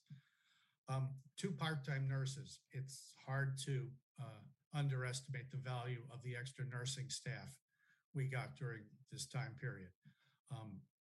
Two preschool teachers, two of a board certified behavioral analysts, again, BCBAs. These are dealing with our special ed population, and three of the special education aides. As we sing the song over and over again, the special ed needs are essentially bills to the district. These are legal requirements for these students' educational plans. These are things we have to do. But these are the positions that we're talking about, what we call the ARPA positions, the positions that we currently have that it's hard to, I think it's hard to argue that any of them we won't need next year. I mean, those are fairly vital positions. So again, how does that increase break down? Rolling over the staff that's not in the ARPA is almost $2 million. And again, if you could look historically, that's about average. You know, it's usually just plus or minus $2 million to roll over our existing staff. But to retain the ARPA funded staff this year is $1 million. It was a little, you know, was a little less, a little more. The other things in the budget, special education tuition, our buses, special education buses, contracted services are up by, we expect about $250,000. Utility costs, we have increased by about $350,000. That's a discussion in and of itself. We all know where energy costs are going. This is something I've been in contact with the town about. We are locked into electric rates through December of 23, thankfully, because we spend a lot on electricity, $1.1 million or so. But the town's natural gas contract is up. And even though that's very volatile, it's hard to predict right now. In the past, we've worked with various vendors to try to lock in rates at different times, but almost anyone will tell you that at this particular moment is not the time to lock in a rate. It's very unstable right now. So I'm working with the town to sort of refine these numbers. Inflation on our other expenses is not high. We did have some free cash used last year that will not be used again this year because that was for some of the curriculum implementation. So that's why the net total increase to the general fund is $3.2 million. So the rest of this is sort of what else? And it's hard to say what else when you've just asked for $3 million. But the point is there are things that we need to do. And we have to, part of the discussion that you'll be having with the budget and what we present eventually to the town and the Warrant Committee is what requests do we have to make? One, either that we absolutely need right now, or two, that we recognize we may not get, but we have to make the need known. So in a sense, to lay the groundwork for even next year. As you've known in the past, we've asked for things at various times, but not everything gets funded. But when you come back and say, you know, we've asked for this 3 times in a row, it starts to sink in. So some of it is to express the need. Here are some issues in the special ed department. First off, psychologist, speech therapist, OT, and PT, these are positions that we need based on IEPs. And actually, in the past, we had 5.6 psychologists. This year, we only have 5 because we couldn't hire that additional person. And we have spent more on psychological services, contracting them out, than it would have cost us to hire the psychologist. So in some sense, hiring the psychologist in very real sense is a money saver. So in fact, I would even suggest that we don't put this in the budget, the psychologist in the budget request. We're just going to try to hire one, because the sooner we hire one, the better off we're going to be in terms of our budget for this year, let alone for next year. But the speech therapist and halftime OT and PT are needs that we're seeing based on IEPs that we are going to need increases in those services for next year. Physical therapist, just to give you a for instance, we only have 1 physical therapist for the entire school district.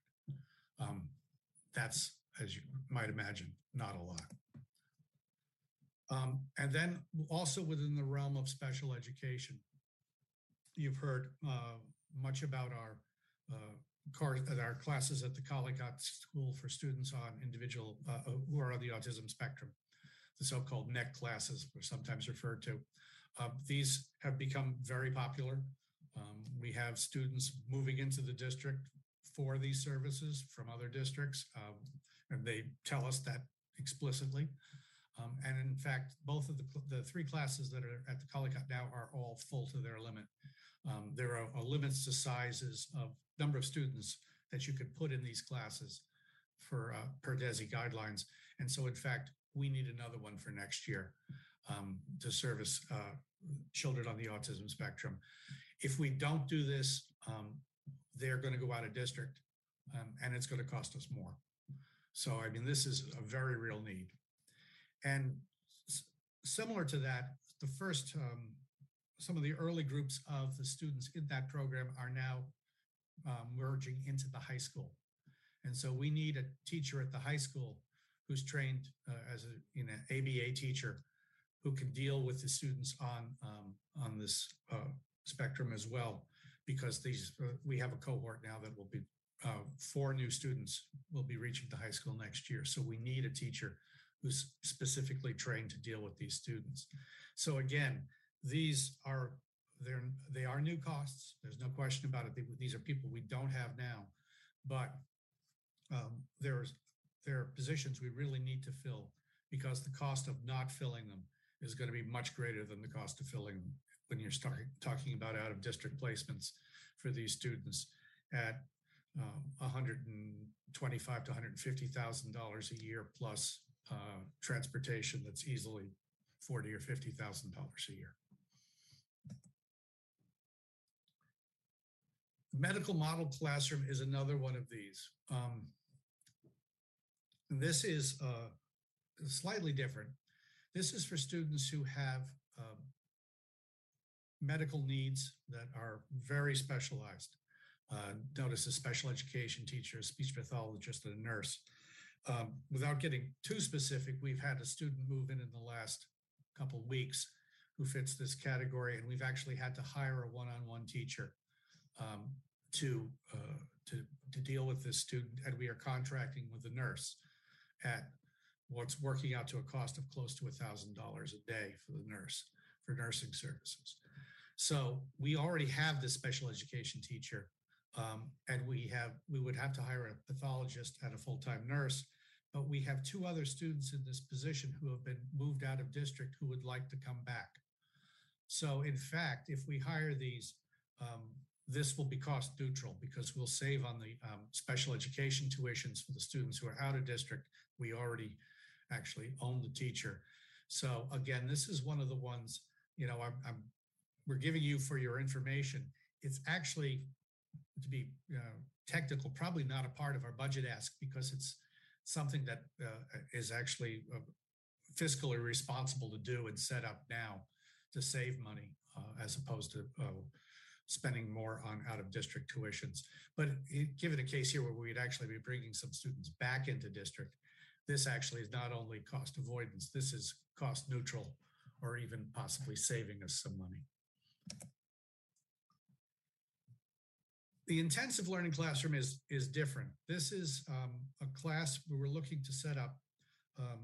The director of pupil personnel, Sue Maselli, was talking about the fact that we have special needs services at Collicott for the kids on the autism spectrum. We have at Cunningham, the collaborative classrooms. We have a variety of programs at Glover. We don't really have any special needs programs at Tucker. And excuse me, students there who have special needs often end up getting moved to other schools.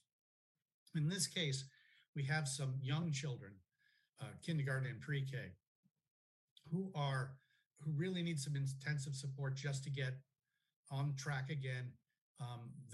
Some of them are on the verge of becoming special needs students or may become special needs students, but we can, with a little intervention early at this level, we hope to be able to keep them in regular education, general education classrooms, and not send them off into the separate world. This is not an absolute requirement of IEPs, unlike some of the other ones, but it is a program that we think is cost effective and worth doing, but it is a new ask. One of the other things the director of special ed talked about is out of district coordinator. We currently have 50 students out of district. These require still team meetings at those schools. You have to go around, visit the schools, visit the students in situ.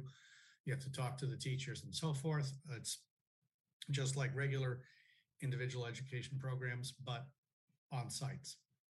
We currently have 2 part-time people who do it. We had 2.3 FTE people. One of them had to be converted into a team chair at the middle school to handle our in-district children.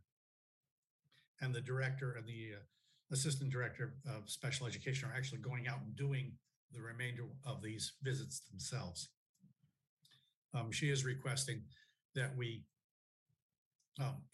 improve this position to just a full-time position, give one person the responsibility for dealing with all the out-of-district children.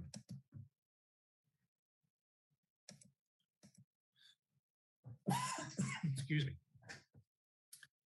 The director of diversity, equity, inclusion came in and talked about some of the needs she felt we had for that department.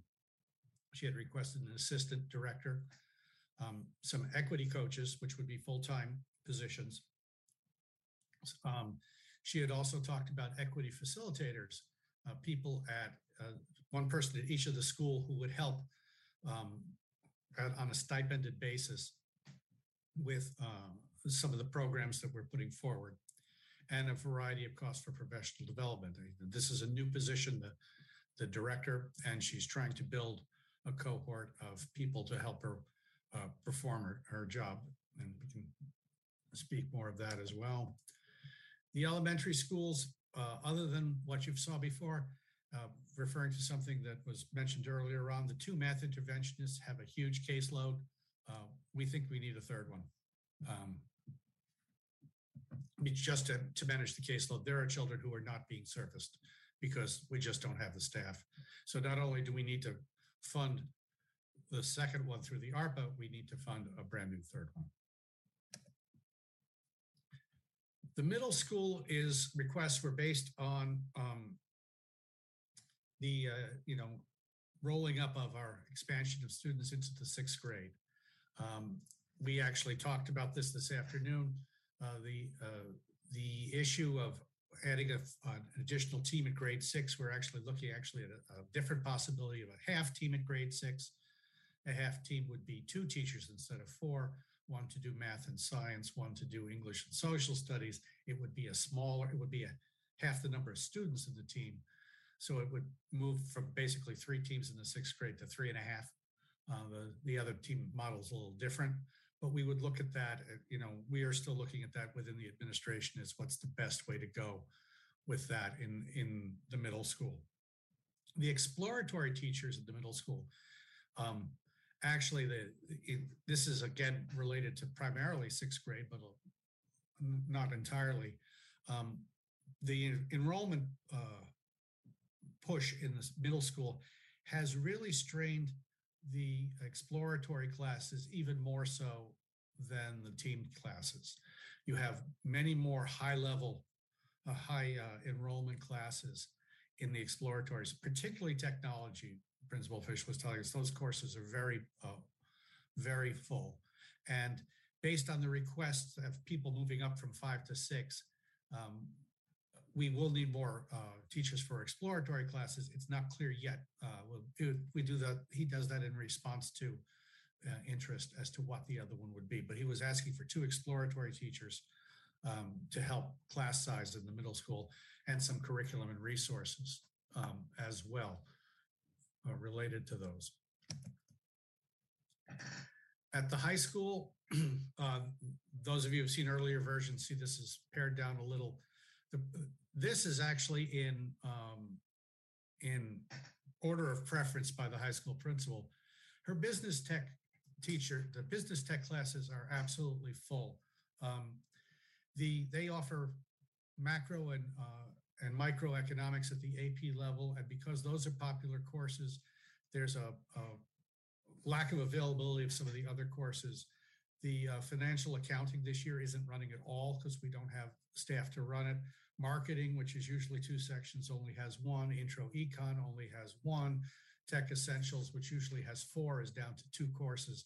There's a lot of demand for technology courses at the high school, and not enough staff for it.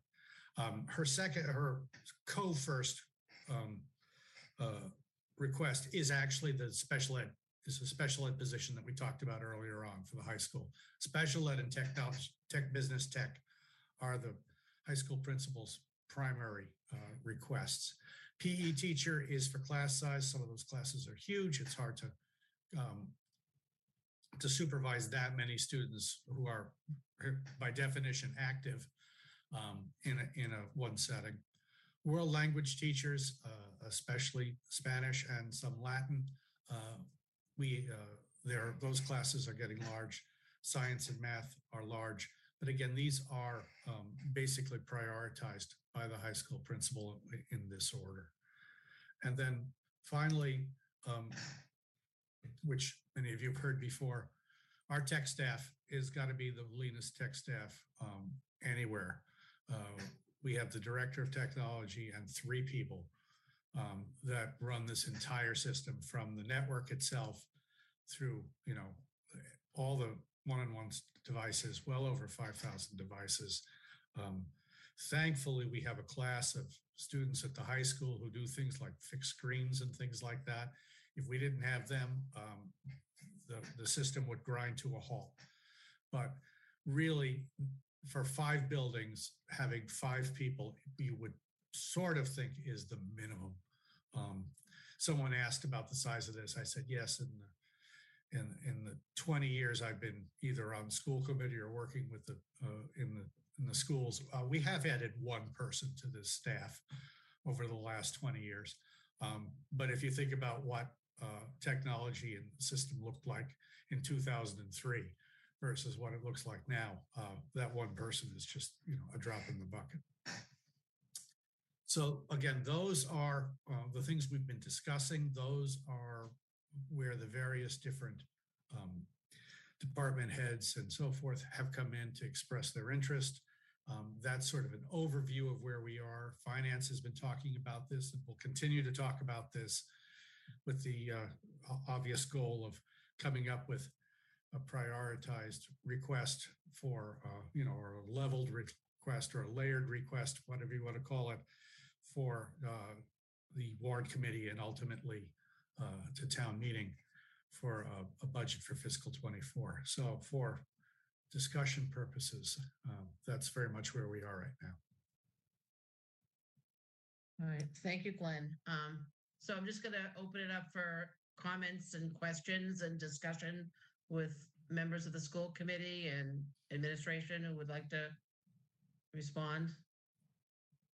I see Beverly Denny's hand is up. Glenn, I'd like to thank you for so thoroughly walking through the request of the administration. We've had 2, if not 3, finance committee meetings where we started to come up with some rationale between how do we winnow down this list.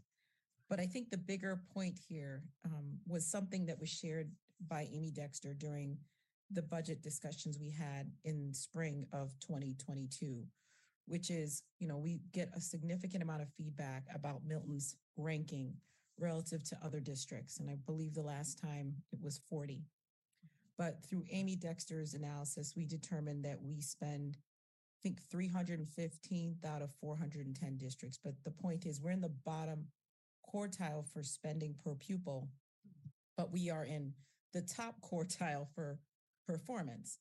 And the real challenge we have in Milton, it's not an expense problem, it's a spending problem. And the people who are paying the most for the town's challenges financially are our students. I think many of the requests that were posed to us by our administrators reflect the needs of our students. And, we have feedback from community members about academic excellence. And we saw the presentation today where it shows we have very thoughtful and thorough and thinking administrators who recognize where we have challenges, but then we are handcuffing them with allocating the appropriate resources to do what's in the best interest of our students. So I say all this to say, as we begin talking about the town-wide financial situation, we need to be more pragmatic and move beyond the smaller conversations about whether or not there's enough commercial property and what's too much and, what's too much development and, whether or not we can afford to pay more than a 2.5% increase in our property taxes. The reasons why many of us who've been here for years, have realized appreciation in our property values, it's because of the efforts of some of the people that we're looking at today, who've worked very hard to make sure that in spite of having limited resources, we make the best of what we have. And I hope that when we begin to seek townwide approval for an operational override, that the people who want to have academic excellence and want to have the appropriate supports so we can provide an equitable education, all rally around what's in the best interest of the entire community, which is investing in the resources that we need to make sure our students achieve to their greatest potential. So thank you very much for your time, Glenn, and for all the people who have been putting in the hard work.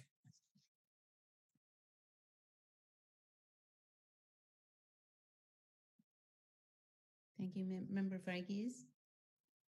Thank you so much, Glenn. I have not been able to attend the Finance Subcommittee meeting, so this is really, really helpful for me. I just had a quick question on a couple of things. My first one was with the special ed needs increasing, is there and I'm sure you probably already have, but I would love to know, are there grants and things that we're looking into kind of offset some of the costs? We do get some. There are a variety of federal grants that we get. There's the IDEA grant that we get every year. It's about $1.3 million. That one we're used primarily to hire special education aides. So a good number of our aides are actually on that grant, and those are actually not in the budget numbers that you saw. Okay. So there's $1.3 million in additional spending there. Now, some of that money this year is being used for the disproportionality issues that Desi cited Milton for. About $300,000 goes to that. Okay. But that's one source of grant. We do have a grant for preschool. That's another federal grant. Of course, there's a little bit of money from preschool tuition that we use to offset one of the preschool aides there as well. So there are a variety of different grants from different sources. We had the ESSER money in the last year, and this year, there is some continuing ARPA money. There are a variety of different sources, and then there are a lot of smaller grants. Yeah. Okay. One of the things, though, when I get a chance to do my first quarterly report, is I like to put in the various different grants that you've received in the last, in this case, probably 6 months or so. But we got a notice of another $10,000 grant today that we're getting through Nellie Mae. We got it actually a couple days ago, and another $5,000 that we heard today for various specific purposes. They're, in the grand scheme of things, they're not a lot, but everything helps. So, I mean, we are, and you heard Brian Selig earlier on talk about the grant he's applied for. We did get a grant this fall through Congressman Presley's office that's doing some of the curricular work as well. So that's paying for about $50,000 in curriculum actually through her office. So yeah, there are things out there, but everybody's looking. So it's you're very much in competition. Great, thank you.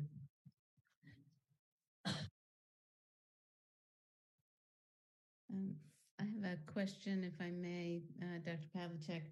At town meeting the other night, we set aside some money in reserve fund in case of a higher energy cost this year. Do the schools qualify for any of that money? Anyone qualifies in the reserve fund. You just go to the Warrant Committee for an appropriation. One of the things I've been talking about with Amy Dexter now in her role at Town Hall, in light of the uncertainty about utility costs for next year.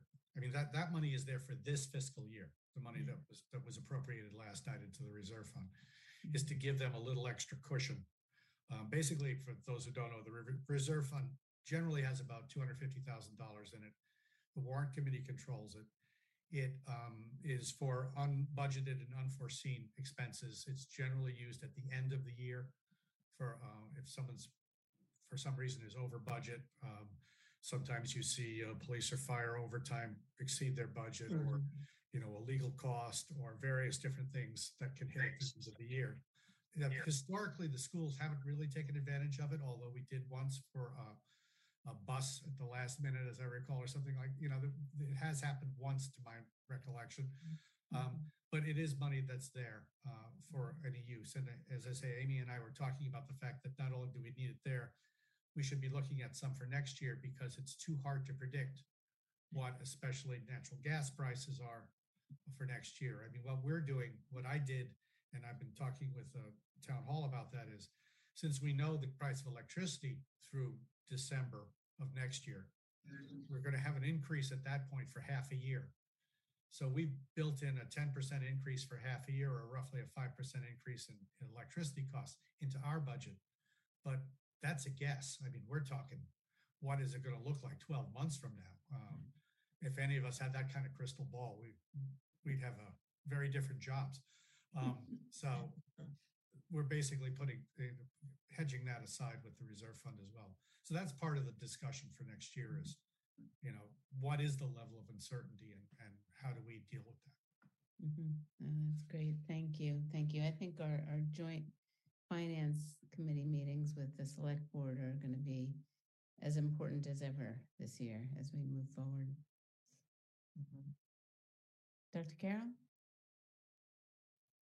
Thank you, Dr. Pavlicek. It was really actually so helpful to see this presentation right after the data presentation, to be able to really connect the dots, as Beverly was saying, between our needs and, what we can do about them. I especially appreciated how you framed many of the updates around special education. I thought that's helpful when you explain the sort of the special education costs as bills to the district, to sort of differentiate and help the community understand, in what ways we are just required to provide services for the students that we have here, required by law. And so that was helpful. It's encouraging, although even if it does pose a challenge, I mean, it's definitely encouraging to hear that we have families who are moving to Milton specifically for the quality of the special education services that are available here and that are newly available here in some cases. And it's also encouraging to hear about out-of-district students who are returning to the district to avail themselves of those services. I appreciate how you were able to frame, budget neutral options to continue providing those services. And just, if Sue Maselli were here, I would say like that, that's good news. And, in light of our overcrowding situation, of course, it's not easy to absorb, but I think that's an indication of, the fruits of her labors over these past few years. Just sort of wondering or making an inference there. And I also just wanted to comment on the process from here. I mean, I know that Beverly alluded to what has happened thus far already with winnowing down of, I'm sure other priorities that were initially named that haven't even made it into this presentation. And from here, we will kind of continue to winnow down. But, I appreciate how you brought the voices of the various leaders in our system who've advocated for these needs. And I look forward to doing our best to stay focused on those student needs. And, it's easy to get lost in the big picture of the numbers and let it just wash over you. and not to really focus on like the actual implications and a family by family level, classroom by classroom. So thanks a lot. And I know you all have been at it for a while, but here we go. Very exciting threshold moment, budget season. Member White, anything to wrap things up? If anyone wants to come next Tuesday at 8:30, we'll be there looking at everything all over again. And any of you, if you're available, can you even call in on the phone? We can put you in through the phone if you're available that way as well. So, I do want to say that Sue Maselli is very interested in the medical classroom, but currently we don't have the space for it. So if some things get moved around with some of our short-term solution possibilities and moving some of our classrooms around, then she would probably have some space to bring in the medical classroom that she's discussing, and that would be a good thing for the district and for those children and their families. So anyway, all right. Okay, that's it. All right, thank you very much. Next on our agenda is Health and Wellness report. Sure. Dr. So, Carroll. Health and Wellness Advisory Committee met for the first time this year on November 18th. Member Varghese and I are serving on Health and Wellness this year to represent the school committee. We had great attendance. It's a terrific group that represents professionals from all the different buildings, several departments around the district, as well as the community. So I'll just share a few of the updates, the things that we touched upon, which I think served to sort of lay out the path for us this coming year. The first thing, I won't go into much detail because we've already heard about it even just tonight from Karen McDavitt, sort of reiterating updates around the SEL advisory committee, which had been gone into much more detail at our community forum recently. But that was an encouraging set of updates. The key highlights there were just that the district has been able to add those 2 SEL leaders per school. So they're really putting focus on that safe and supportive schools priority. The 2 things we've heard about, of course, focus areas of trauma sensitive, trauma informed classrooms and schools, and the Calm Classroom Initiative. And, as we've heard, those professional development initiatives are grant funded. We had updates from the Milton Health Department. One exciting update is that we now have Ann Grossman on staff there, who's a community social worker. And of particular interest, I think, to our committee, she's engaged in a collaborative relationship, working, if I understand it, most closely with Jenny Beliveau at the high school, who is sharing referrals so that Ann Grossman can support individual students and families with needs as they arise. And that's a support that had not been in place in that way before. So that was great to learn about. There is also from the health department an update around this Mass in Motion grant project, which is on food insecurity. So that's a project that's underway right now, as well as a grant to support language access, allowing for residents to receive resources that are translated into their language. So those were some great things to learn about around some of those equity, inclusion priorities for the town. I think this is still the case, but there was also the update about there having been a number of successful flu vaccine clinics offered to the town, and that any residents of the town that hadn't had an opportunity yet to receive a flu vaccine that wanted one could, at this point, contact the health department, where as of a couple weeks ago, they still had extra vaccine available. We had updates from the Milton Coalition. We're really lucky to have a couple of student representatives on this advisory committee, in addition to leaders from the coalition itself. They provided updates on, let me make sure I look at the right notes. They provided updates on the community assessment that they have conducted every 3 years, which is really designed to understand the prevalence of risk behaviors among youth in Milton, including substance use. And that assessment is in the most recent one is in the final stages of analysis now. That's something that the coalition will be presenting to the school committee in the future and able to present to the community sometime this spring. So that will be good for us to look out for. And I also wanted to share that there is a community health assessment underway. This is in coordination with the health department as well. And that's to identify plans for community health improvement plan. The former head of the coalition, Lori Stillman, is coordinating that effort.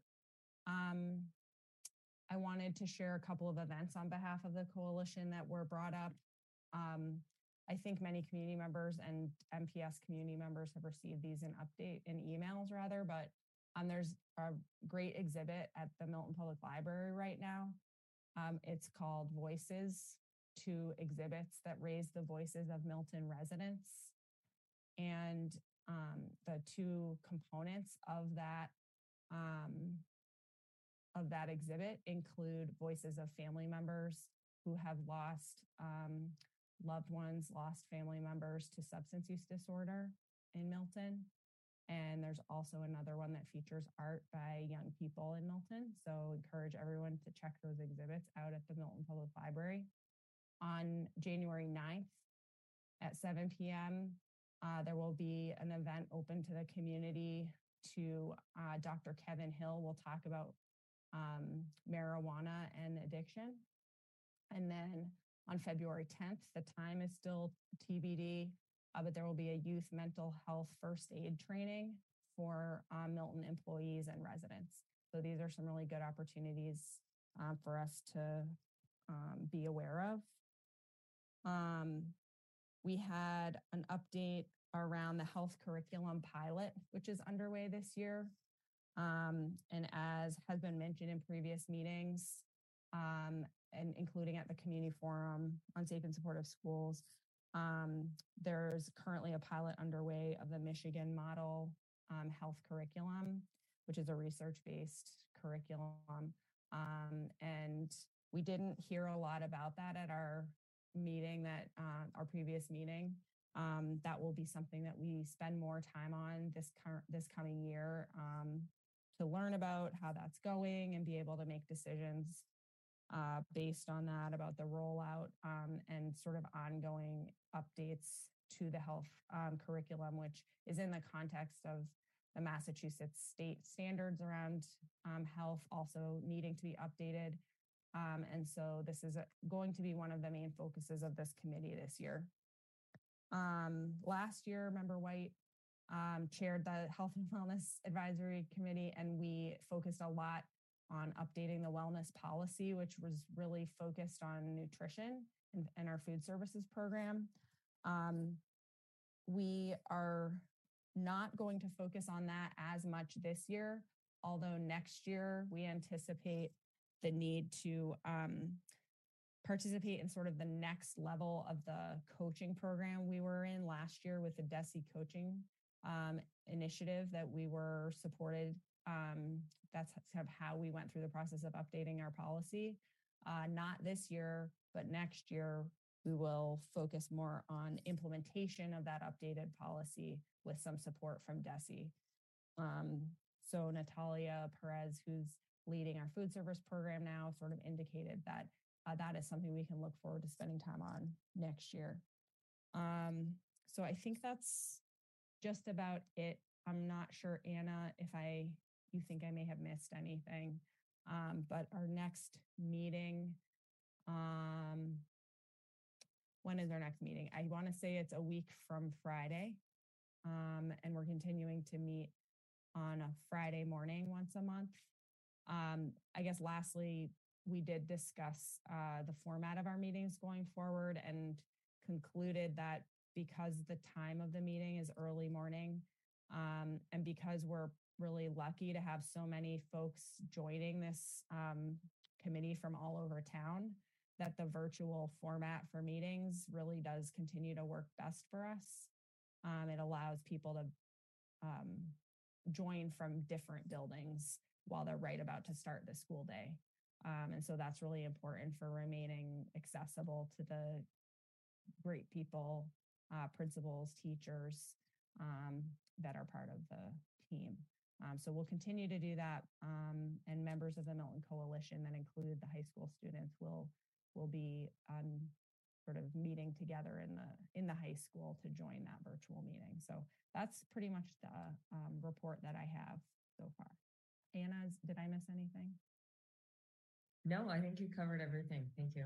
Yeah. Off to a good start. So we'll keep you all updated in January, probably will be our next opportunity for that.